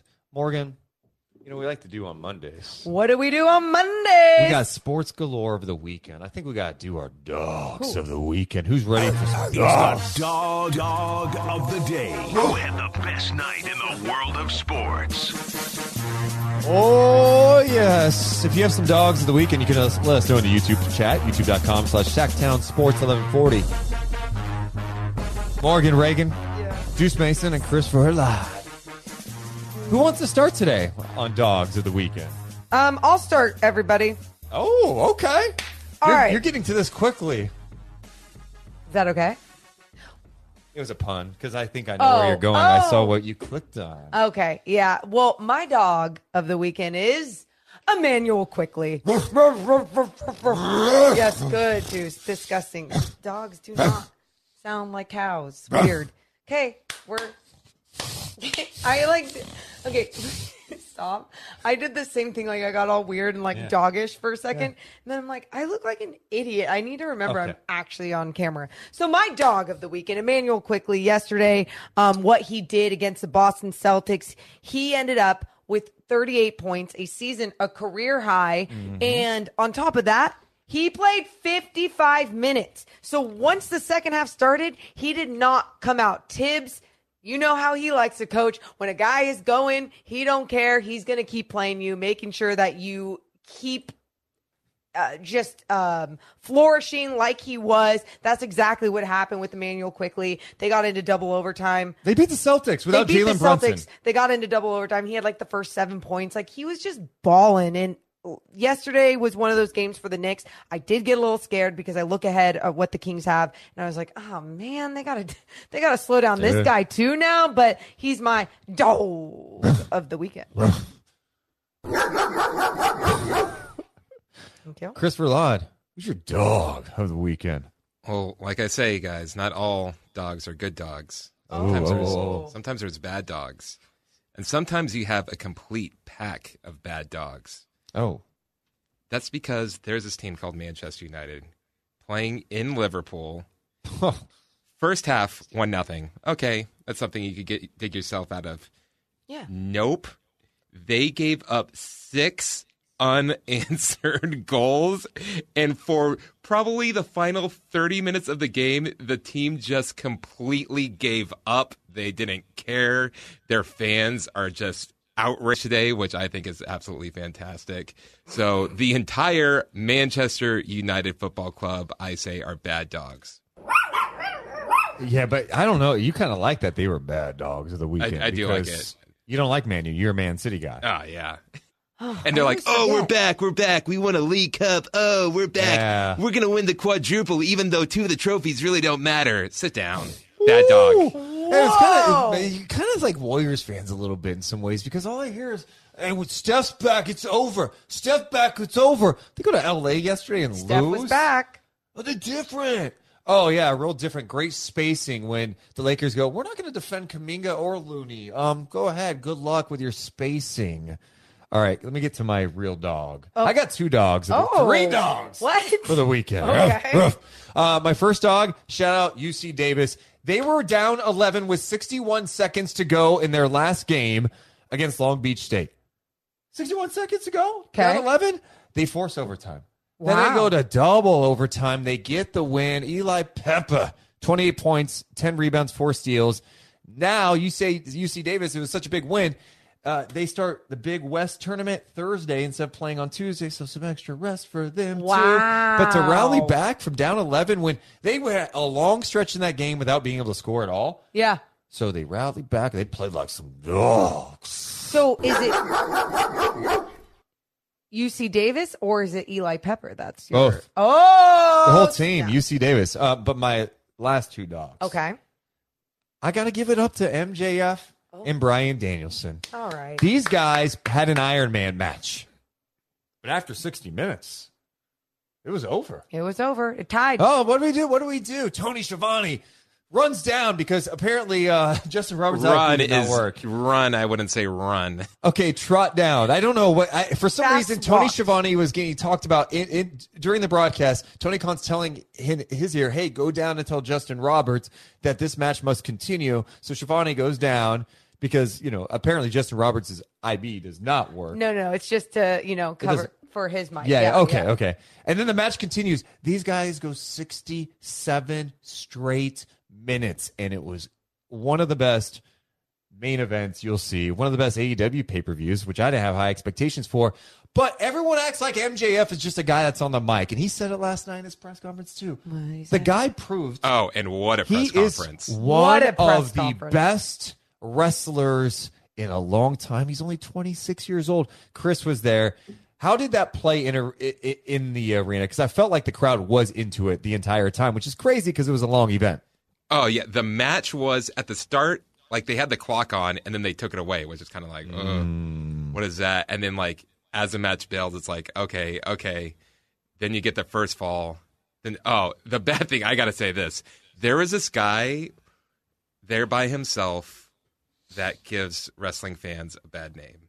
Oh, no. And everyone is bad in this story. So this guy, I don't know about him. It felt like he thought it was real. Like it might be real. Yeah. And whenever people would start cheering for MJF, he would start screaming at them. Like This guy was legitimately mad. Like how can you root for that guy? He's a monster type of thing. True. And then like it turned into like total like 6th grade to where then people start cheering for MJF to get this guy's reaction out of it. And it's just like I'm just like getting cringed out by it. That is hilarious. I'm trying to ignore it, but then everyone around me like, hey, check out that guy. So but the match itself was incredible. That's like one of the, I will say the matches I've gone to in San Francisco have been some of the best matches in wrestling history. Wow. Yeah. Wow. They really step up there in San Francisco. Hopefully they can do the same in Sacramento. But Chris, one more question about that match, because in the beginning, obviously MJF being the jerk that he is, took a mother's cup of, let's say, soda and dumped it on her kid. That was so and bad. Went back into the ring. Did you see by any chance if they were getting the kid some new clothes or doing anything for him? I don't. They are. Oh, they 100. They like took him backstage and stuff like that. And Okay. And he's going to be in the show in Sacramento. Tony he's Khan going was to be talking about that last night. Yeah. He's going to be here in Sacramento. Yes, that was not planned. Usually, you have Is plans. MJF going to throw another drink at this kid? I hope he does. But the kid will be better, though. The kid will be prepared. Like, he'll understand, like, oh, this is part of it now. It was funny. I was reading on Reddit last night. Everyone's like, yeah, this is part of the kid's origin story for when he becomes a wrestler in the future and has a feud with MJF. I thought the other thing real fast, like, I think what benefited that show so much is it being on the West Coast, that the show started at 5 o'clock. It wasn't starting at 8 o'clock and ending at like midnight. Yes. The show ended at like, 8:30, 9 o'clock. So that was better too. So those are our dogs of the weekend. MJF, Bryan Danielson. All right, coming up next, we need to talk about this Kings-Pelicans game. Yes. De'Aaron Fox still questionable. Are you a little nervous about tonight? We'll talk about where things stand with the Kings and bounce around the NBA, including what's going down with Ja Morant. It's Deuce and Mo on Sacktown Sports.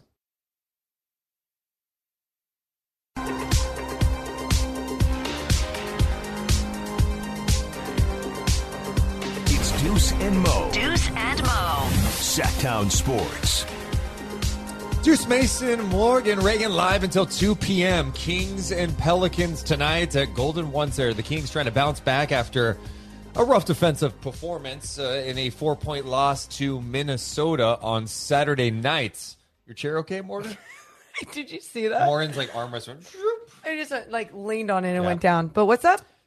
No, I was just making sure you're okay. Yeah, no, I'm good. Kings and Pelicans tonight. The Pelicans going to be a bit shorthanded. Of course, no Zion, no Alvarado, no Josh Richardson.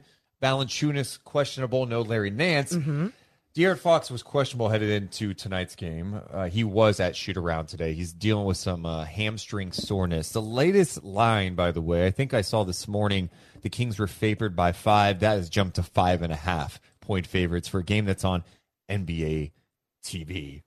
How are you feeling about the Pelicans tonight, even though they're shorthanded? I don't feel, I'm not fearful of the game, but I'm also not going into this one you've got to win. This is going to be easy. They're shorthanded. I'm going into this game you're coming off of a loss against the Minnesota Timberwolves, who have somewhat of similar numbers, I guess, when you look at both the teams, the Pelicans and the T-Wolves, with their 3-point shooting numbers. T-Wolves, not the best 3-point shooting team coming into that game and shot lights out. Pelicans, same kind of thing. What are they going to do against a team like the Sacramento Kings, who allowed 13 open threes made last game of the 20? So just those type of things that make me nervous, but also the Pelicans defense is the other thing that makes me nervous, because the Kings offense is high powered, keeps them going, but what are they going to do when the Pelicans start getting those passing lanes and getting those steals? Yeah, well, defense is going to be the key. Kevin Huerter was not happy about the defense after Saturday night. It was definitely frustrating. Finally, what we've been talking about came and bit us in the ass. Got to find a way to play defense. Was that Mike's big message to you guys? Yeah, it's been the message all year. It's not something that's been new. We've just found ways to win games, but we can't win every game giving up 138 points. So at some point we got to obviously figure some things out. There's a accountability that comes with being a player and locking into that. Myself included, everybody else in the locker room. We can watch so much film and drill different things, and Mike can come in and obviously give different speeches and try to rally us, but as players, we got to figure some stuff out too. I'm expecting a different looking Kings team. I think they understand that, okay, that was not good enough. We tried to outscore a team and we lost at home. Pretty much what happened. I want to get to that on the chat. Rory in the chat. Rory's Come here, a big Rory. fan. He says, Morgan is always realistic, a.k.a. never having a firm opinion. So, Rory, would you like the me crowd's laughing. Can you respect it for a second? They thought it was a good one. Rory, would you like me to be hot take sportsman and just take Yes. I'm so scared of the Pelicans tonight, or the Kings gotta beat them. It's a must win. Wait, I want to get the hot take sport. Who's hot takes? How would hot take sportsman approach go this? tonight? Okay, Yeah. so he'd be, if the Kings do not beat the Pelicans, they are not making the playoffs. They are not going to be a championship team like they thought they were going to be this season. I mean, how are they supposed to build a future if you can't even beat the shorthanded Pelicans? Ooh, hot take sportsman. I gotta say, I kind of vibe with him. I do. I don't want to lose tonight, Morgan. This is you're at home. Is that person's name Reagan Morgan? Yes. Yes, it is. Yes, it is. Thank you, Chris. Morgan A. Reagan, like Stephen A. Smith. Morgan A. Reagan. All right, that's it. Morgan A. Reagan. That's her new hot take sportsman persona. Yeah, I mean, I think tonight I understand that they have problems, and this is where we go to every time we talk about NBA teams now. It's like, hey, these are NBA teams, blah, blah, blah. It's like, no, I get all that. But I also understand that you're at home, and this team has lost 16. The Pelicans have lost 16 of their last 21 games. Correct. They're banged up now. They still have talent. You have to respect them and be locked in. But if you just play your game and you can actually get some stops defensively, you win this game, and you got to start winning these home games. I love that we could talk about this team's home record or this road record being one of the best in the league, best in the Western Conference.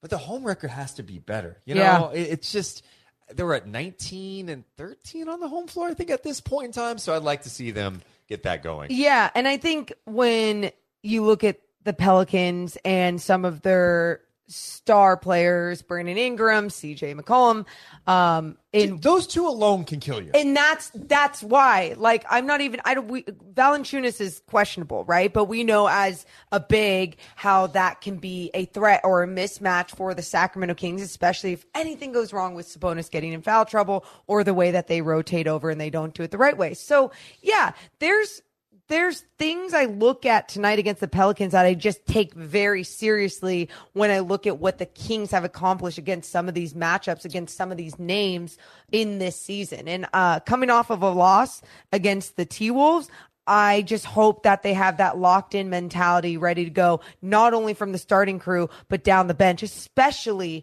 if De'Aaron Fox is only questionable for tonight. A couple of stats that jump out to me. The Kings, allowed those 23s against Minnesota that Morgan was talking about, 13 wide open.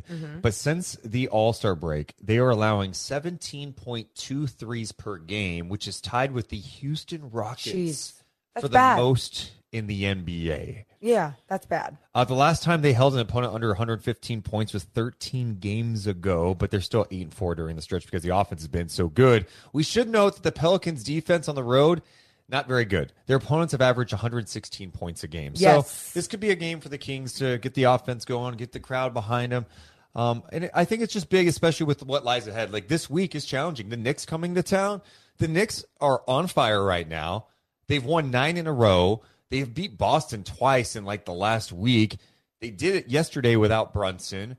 They're a tough team. I think they're one of the best stories in the NBA this year. And the Kings struggled with them at Madison Square Garden. That's going to be tough. And then you got the Suns. And then after that, the Bucks are here. Yeah. Oh, God. When you go over that schedule, it's great, though. It's not. Yeah. I don't go into these games frightened like I used to for the Kings. I think not only are they a better team at times in some of these matchups that we look forward to, I think the only thing that catches me off guard at times are the experience and the things that they haven't accomplished together as a team yet. So those experiences, we are watching it evolve and grow and develop each and every game this late in the season, because these games aren't just important for the Sacramento Kings. They're important for so many of these teams that are trying to keep their spots, their seeding in the playoffs, and whether they're in the Eastern or Western Conference. Kings have still won 5 of their last 6 games. Last game, we got a chance to see Kessler Edwards, who the Kings traded for. We have not seen a lot of him before last game. I think he only played in a couple of games, and one was a blowout. The other was 3 minutes late in the game. He got some pretty big run, including some fourth quarter minutes, trying to deal with Anthony Edwards, trying to make life more difficult.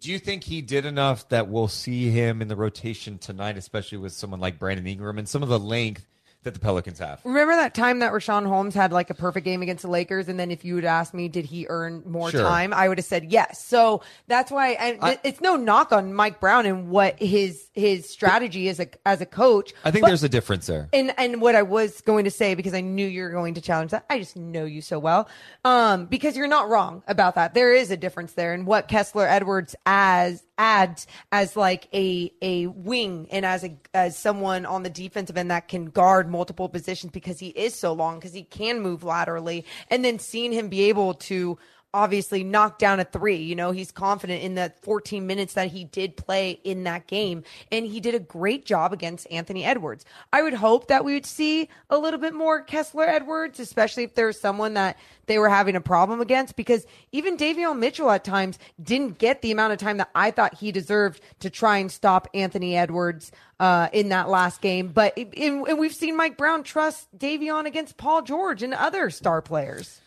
Yeah, it's just tough with Davion because I think he makes guys work hard, but when you start asking him to defend guys like Anthony Edwards, I think you're limited because the reality is he may be able to get into guys and make life challenging, but when a guy can just raise up and fire a shot over you, it's tough. You're 6 foot. I mean, I think there's even that clip our guy Drew put out on social media. It was kind of breaking down the issues with allowing corner threes in that game against Minnesota, and one of them, like, The Kings, you know, Davion was a low man to come over and maybe stop the penetration to the rim, could have taken a charge. The pass went to the corner, and Mitchell was able to contest, but he's not long, right? He's 6 foot, and he gets there a hair late. It's not going to do much. You're already in rhythm. So there are some challenges with Davion being like one of your defensive stoppers because it's like, yeah, but you almost need him to stop some of these wings. Like he can only do so much. I know. No, so it's there's tough things ahead when you look at some of the defense, some of the rotations as a whole for the Kings, especially when you do like someone like Kessler Edwards out there, and he's going to have a short leash just like everyone else. So how productive, how effective is he going to be in those minutes that he is playing? Yeah, I just want to see him be in the rotation, let him get some minutes, because if all of a sudden you find a guy that you believe can be someone who could defend some wings, you could put him in late game situations. Like, all right, he may get scored on, but he's going to make life challenging. He could deal with some contact. He's long enough to contest. He could stay in front of a guy. That's huge. But I'm also looking tonight for Keegan to bounce back. The fact that he only played 20 minutes last game, he only took 2 shots, did not score. Keegan's been in such a nice rhythm. Like, I want him to get going. I want him to be a big part of things. And I felt like, I don't know what was going on last game. It felt like he was just chilling in the corner a lot. There's not a lot of movement. I want to see him get some touches, run some stuff with him. I want to see him handle a little bit too. You know, you can mix it up. Yeah, he can dribble the ball. He can do things off the dribble. I mean, we were talking about it with Jordan from Swish Cultures earlier in the show about what he can do off the dribble. And I think Keegan Murray is starting to see more and more that he is capable of being effective off the dribble. He's just got to keep growing that confidence. I think he joined Kenny and I on the postgame show the other night after the Clippers win, and we talked a little bit about him putting the ball on the floor, and that's and I said, hey Keegan, like, what is it about finding that confidence and putting the ball on the floor more? Well, did you guys turn the set around? Like, the fans aren't behind you. It's really good. Thanks. That's really, like, you're Keegan. Yeah. Do we? Yeah. I just have to keep playing with confidence, and Fox and Sabonis just kind of like feeding off of them, and I kind of like my role, and I just have to always stay confident. Keegan Murray back in the studio. What do you have to say to that? What? Yeah, I believe Coach Brown is really helping me out and making me better with my game, and I really just think that's turning things around for me. I'm sorry. Like, I'm gonna be honest. Like, it sounds nothing like me. Wait, do you guys want to hear my Keegan? We have heard the debut. You only said like 2 words, and that might be my favorite Keegan Murray. Yes. We have heard Morgan's Keegan Murray debut, and we've also heard her hot take sportsman, Morgan A. Reagan. Morgan A. Reagan needs to be a regular. He can come. All right, coming up next, we need to talk a little bit about Ja Morant. And Giannis did something that, how come no one's giving him crap today? Give him the crap. We need to give Giannis some crap. He's almost perfect, but he deserves some crap today. It's Deuce and Mo on Sacktown Sports.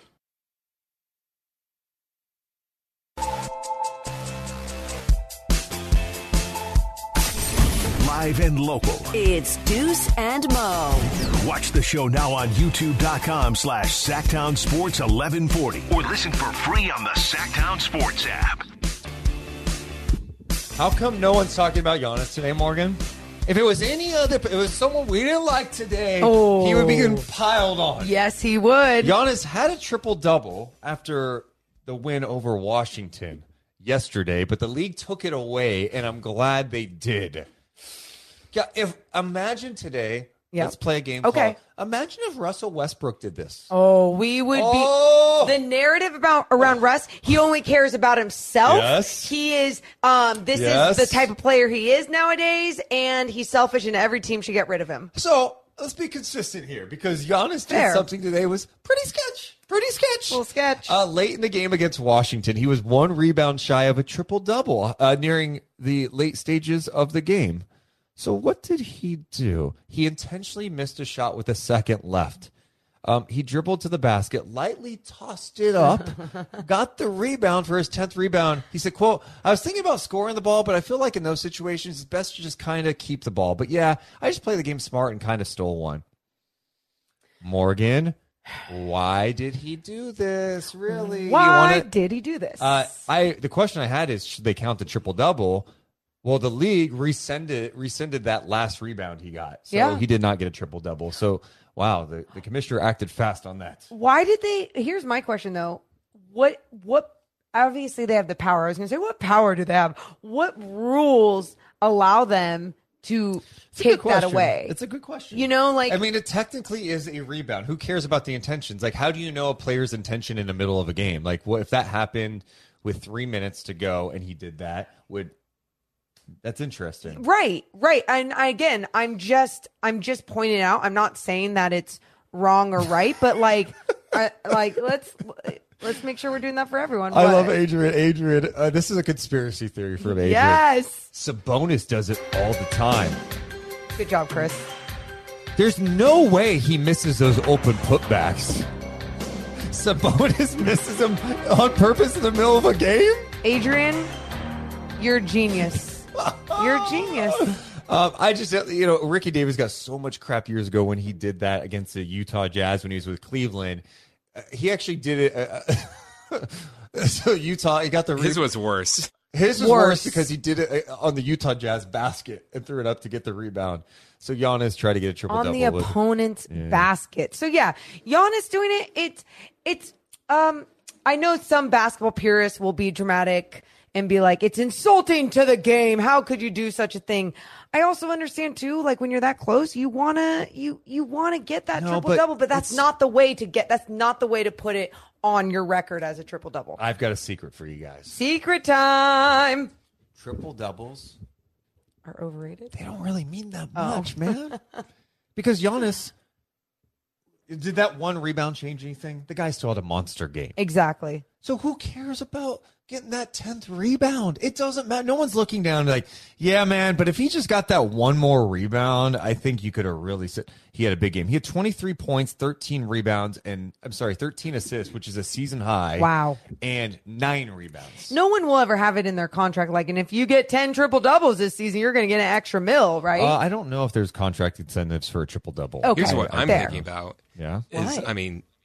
The NBA is pushing gambling a lot, and there are all these prop bets.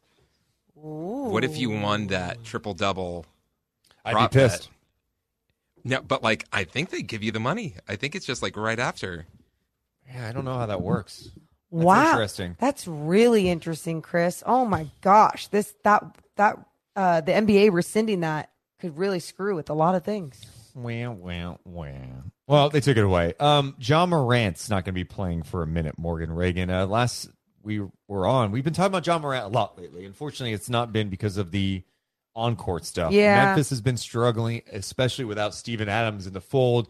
Yesterday, they played without Dylan Brooks. They just lost Brandon Clark to a torn Achilles, and now John Morant sounds like he is going to be out indefinitely after what happened on Instagram Live. He went on IG Live after that loss to the Nuggets, showed off a gun, and this is off the heels of what happened with a 17-year-old, what he's been accused of, and then other accusations include some altercation with the security guard at a mall, and then, of course, the issue with Pacer staff members. The league looked like they were going to investigate it. Sounds like police in Colorado are now investigating John Morant for having that weapon. And then the Grizzlies came out and said he's missing at least the next 2 games. John Morant put out a statement yesterday saying, I'm sorry to my family, teammates, coaches, fans, partners, the city of Memphis, and the entire organization for laying you down. I'm going to take some time away to get help and work on learning better methods of dealing with stress in my overall well-being. Here's what Taylor Jenkins, the head coach, had to say on John Morant. Yeah, I mean, again, I'm not going to share what those conversations are. I think the focus right now is Josh taking on the responsibility to really get the help he needs to get into a better place, generally speaking, but also on the flip side, to be in a better place to, embrace the responsibilities and expectations as a member of this team. That's what we're dialoguing about. That's what we're going to support him through, but we're also going to hold him accountable too. Also, how long is he going to be out, though? I mean, there's not a definitive timeline. I mean, we have said that it's going to be at least these 2 games. We're taking it one day at a time. I mean, this is going to be an ongoing healing process. I can't comment in terms of what the exact timetable is going to be because it's really not a timetable situation. Yeah, it's unfortunate, Morgan. I hope that this is like the wake up for John Morant. Yeah. Because the one thing that people keep bringing up is like he came from a good house, good well-being, and he's being fake. You know what? No, I've had friends in the past that have come from great situations and they get caught up with the wrong crowd. Yeah. And they do dumb things. And John Morant has to seriously reflect on his actions, but who's around him, and understand how he is in such an amazing position, making a lot of money, playing on a great team. He's got a daughter. Life is good for John Morant, and he cannot allow his actions or the actions of people around him damage his career. And this is what's happening. The good news is it's happening when he's 23, and no one's gotten hurt. Well, the 17-year-old could have gotten hurt. Sure. But you know what I'm saying? Like, just get your stuff together. And him talking about how he wants to deal with stress a different way. What we've heard behind the scenes usually is like, oh, he's got the reputation of the party guy, and then he's showing it on IG Live and everything. And you just hope that is something that will get under control because he does have such a bright future in this league. And I saw a clip earlier from someone who works with the Memphis Grizzlies, put out a clip of Taylor Rooks talking to John Morant a while ago. And he was talking a little bit about being the leader that, everyone's depending on him. Yes. Right? And it's not just a team anymore. It's a family. It's his own family. It's more people within your circle. And that can add a lot of stress and a lot of pressure. And I think a lot of people out there go, doesn't matter. Money can solve it all. Sure. But you still, as a human, can have all these emotions and not know how to deal with stress and have the right people around you or the right therapists in your life and get the help that you need. And I'm just glad that whether it was the NBA that really pushed this and said, nah, you need to step away and get some help, however the situation went down. I'm just glad that it's going in that direction. Yeah, and he's let his team down too. I mean, he's let a lot of people down. Sure. There are people who believe the Grizzlies could win a championship this year. I think based on what we have seen this year with, number one, the amount of talking they're doing, not backing it up with their actions on the floor, losing Steven Adams for this long, Brandon Clark missing, Dylan Brooks has not been able to shoot the ball with any type of efficiency. And then getting suspended for the 16th technical. Yeah, John Morant, it seems like they felt like they had made it as a team when they haven't accomplished really. I mean, they've accomplished stuff. I'm not trying to take it away, but you haven't won anything. This could be the thing that humbles them. And what's cool too is if this is the team that turns things around for themselves and figure out and goes, oh, we can't be those jerks out there. This is what we need to do if we want to achieve our goals. Yeah, well, let's hope for the best for John Morant, man. I just hope he gets it. You just don't want to see young people throw away something. That's all. That's the reality. Coming up, we still have story time with Chris Verlaud. Plus, you realize yesterday Katie and Kyrie did not talk or anything?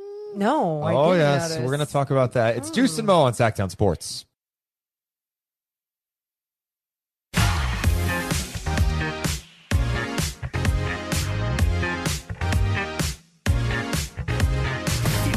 And Mo. Deuce and Mo. Sacktown Sports. Appreciate you guys hanging out with us on the YouTube feed as well. If you're driving around, you should know that you could watch the show. You can chat with the show at youtube.com/Sacktown Sports 1140, where each and every one of our shows live on YouTube from 6A to 6P.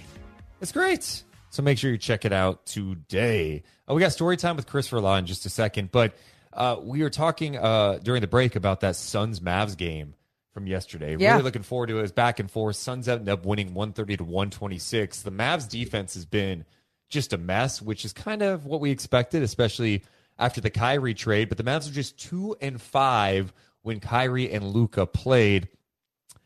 A couple of things we were watching. Booker and Luka did their thing, but it was like, hey, KD and Kyrie are reuniting to face each other. How's that going to go? Brian Windhorst was at the game, and here's what he had to say about what he viewed. Nothing. There was nothing between them. And I know KD said last week that, they haven't talked. Well, I can tell you they still haven't talked, and they sure as heck didn't talk during the game yesterday. And look, there were times when the cameras were not on national TV, when they were in break, where they were standing a foot from each other and they were not looking at each other. The game ended, and you had Kevin Durant hugging Markieff Morris, his Nets teammate from a couple of weeks ago, and not even looking to Kyrie Irving in a very hot-tempered game. Look, you had these two teams, Durant and Kyrie are new to them, but this is bad blood from the playoffs last year. You got Booker going up into Luka Doncic's chest in the closing moments of that game, shot making down the stretch. There was a lot going on, and KD and Kyrie, nothing there. Okay, nothing.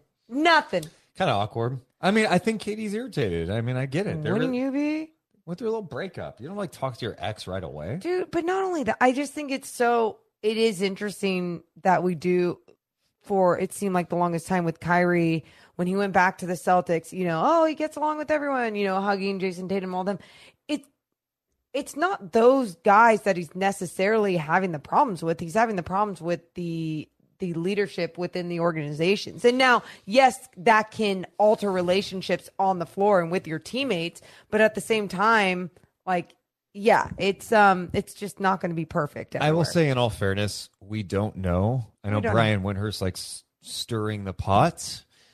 I mean, they could have talked before the game, behind the scenes. Sure. They could have talked after the game behind the scenes. Maybe they didn't want to make it a thing, but it was made a thing on First Take today. It was an interesting game for sure. I think my big takeaway with Luka, and I was talking about this on the YouTube feed during the break. Yeah. Luka, we need to have real conversations about him. And I think we don't do it enough. I think people always, Luka, 30-point game, he's awesome. He had a 30-point game yesterday. It was not a good game. And the amount of times he complains to the officials is absurd.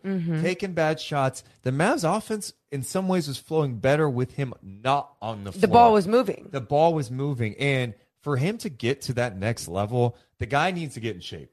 All right, you look at Luka now compared to his rookie year, he's gone thick.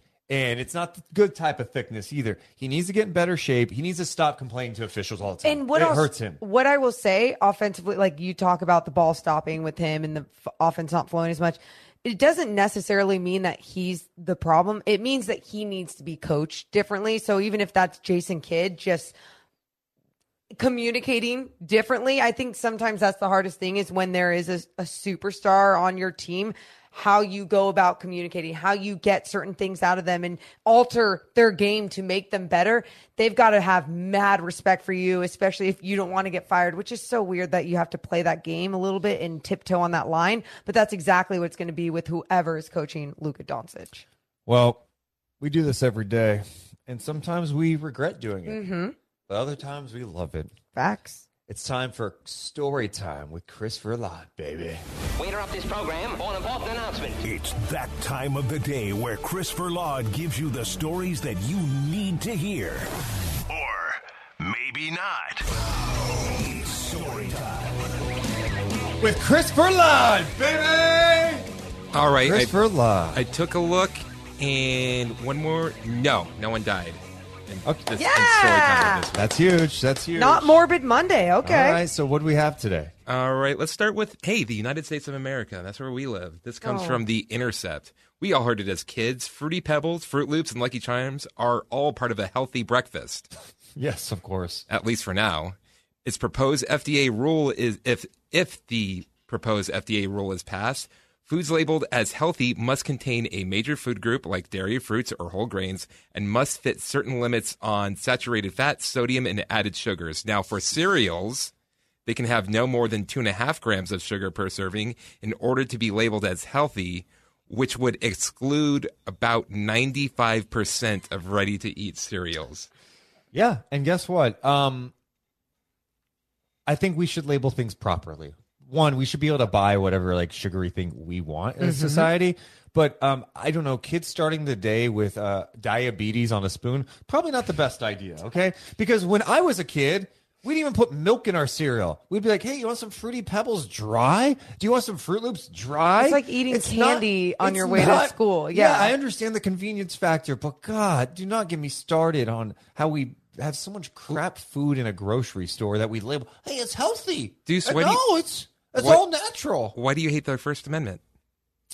What do you mean? Well, what do I mean is because that's what the cereals companies are doing. The largest cereal producers, General Mills, Kellogg's, and Post, are all challenging the rule as a violation of corporate free speech.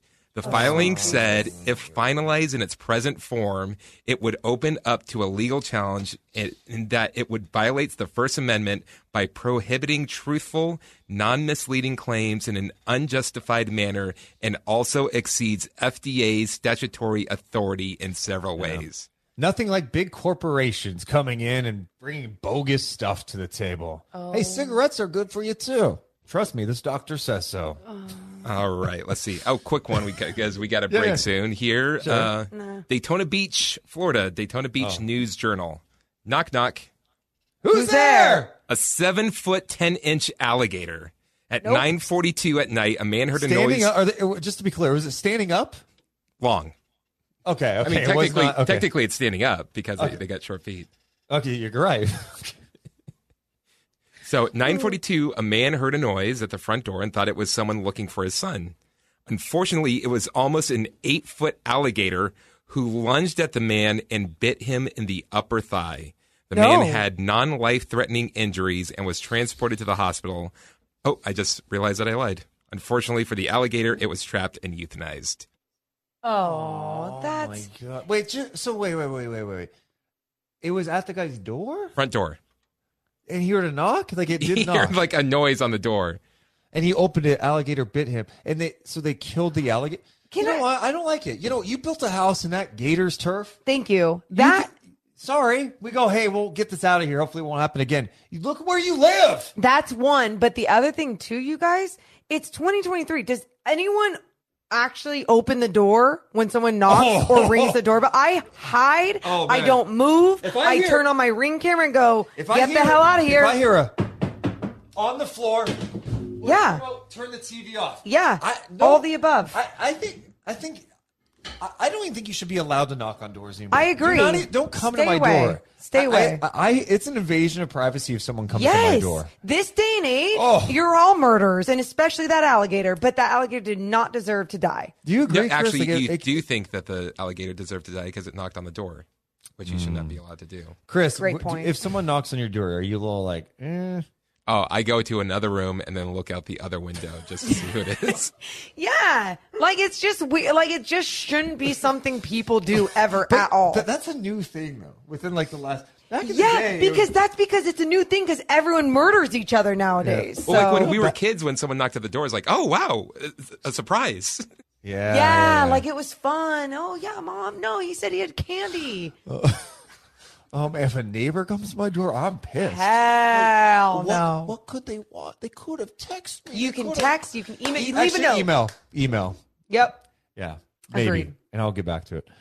All right. Well, that's story time with Christopher Lod. Coming up next, we got to get to closing time, and the Kings take on the Pelicans. We'll take a closer look. It's Deuce and Mo on Sacktown Sports.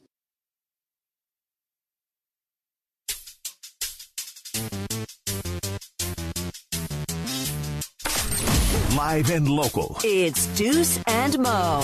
Watch the show now on YouTube.com/Sacktown Sports 1140 or listen for free on the Sacktown Sports app.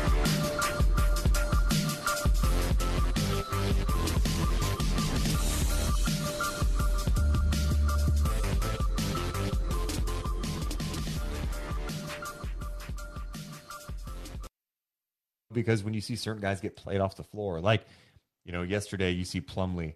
The Clippers go, we're just going to go small here because we just need more guys that can switch on defense, but also that can do something with the basketball. Well, you even look at the end of that Boston-New York game going into double overtime. Was that double overtime? Yeah. And it was that final play, the final couple possessions, the Celtics played some great defense on the Knicks, caused a 24-second violation. They come back down the floor, and then they're struggling offensively. It wasn't because of the defense. It was more because like Grant Williams didn't know where to go. He didn't know what play they were trying to run. They called timeout, not a lot of time left on the clock. Go back down.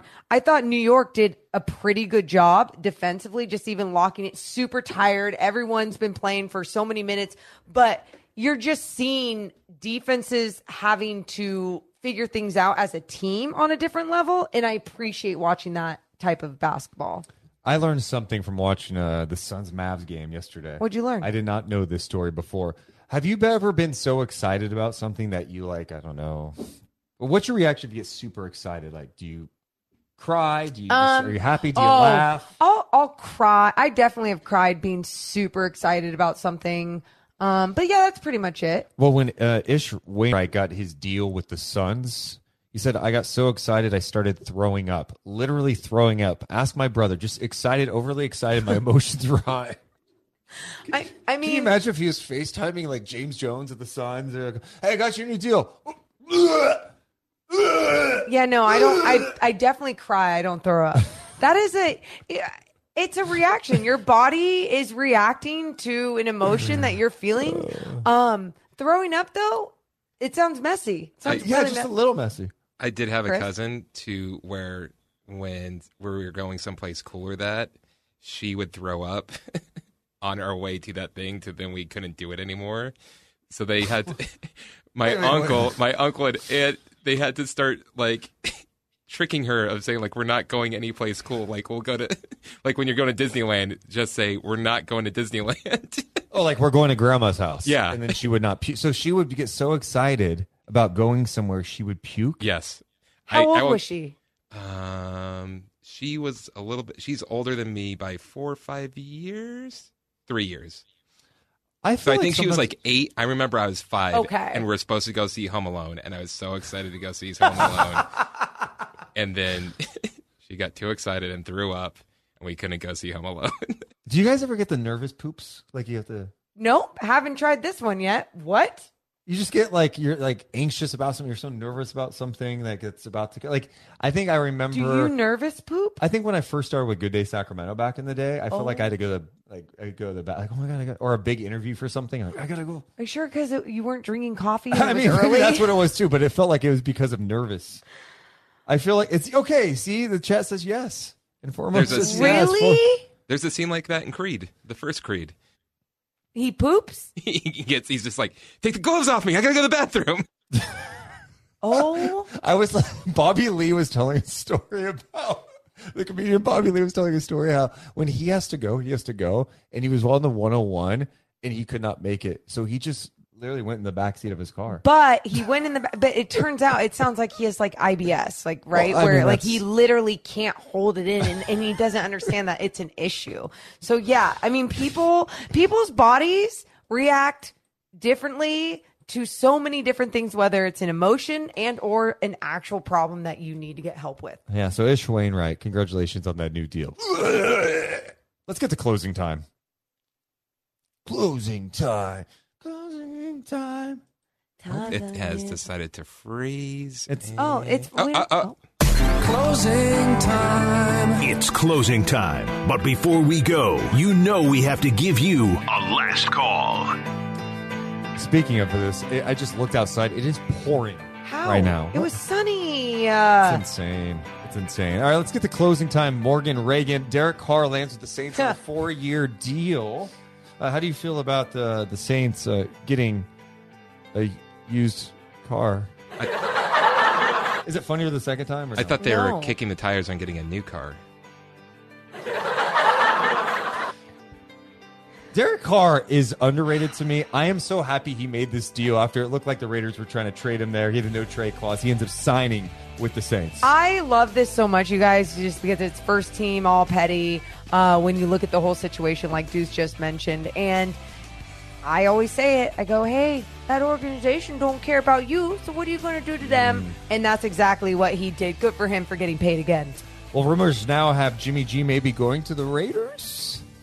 Are you surprised that Jimmy is still this attractive to teams? No, I'm not surprised because, one, he is physically attractive. Oh, my to God. people. Imagine him in Vegas. Like, people love that face of his. But, two, I think what people saw was that he was able to be out there and manage a football field. So if you can't get a star quarterback, you can't get a future Hall of Famer, hey, why not go with someone like Jimmy G, who was someone's just part really of average, teams. right? Yeah. Just average. Truly average. Like, just take care of the football. He'll throw it at least 5 yards down the field, and you'll be good to go.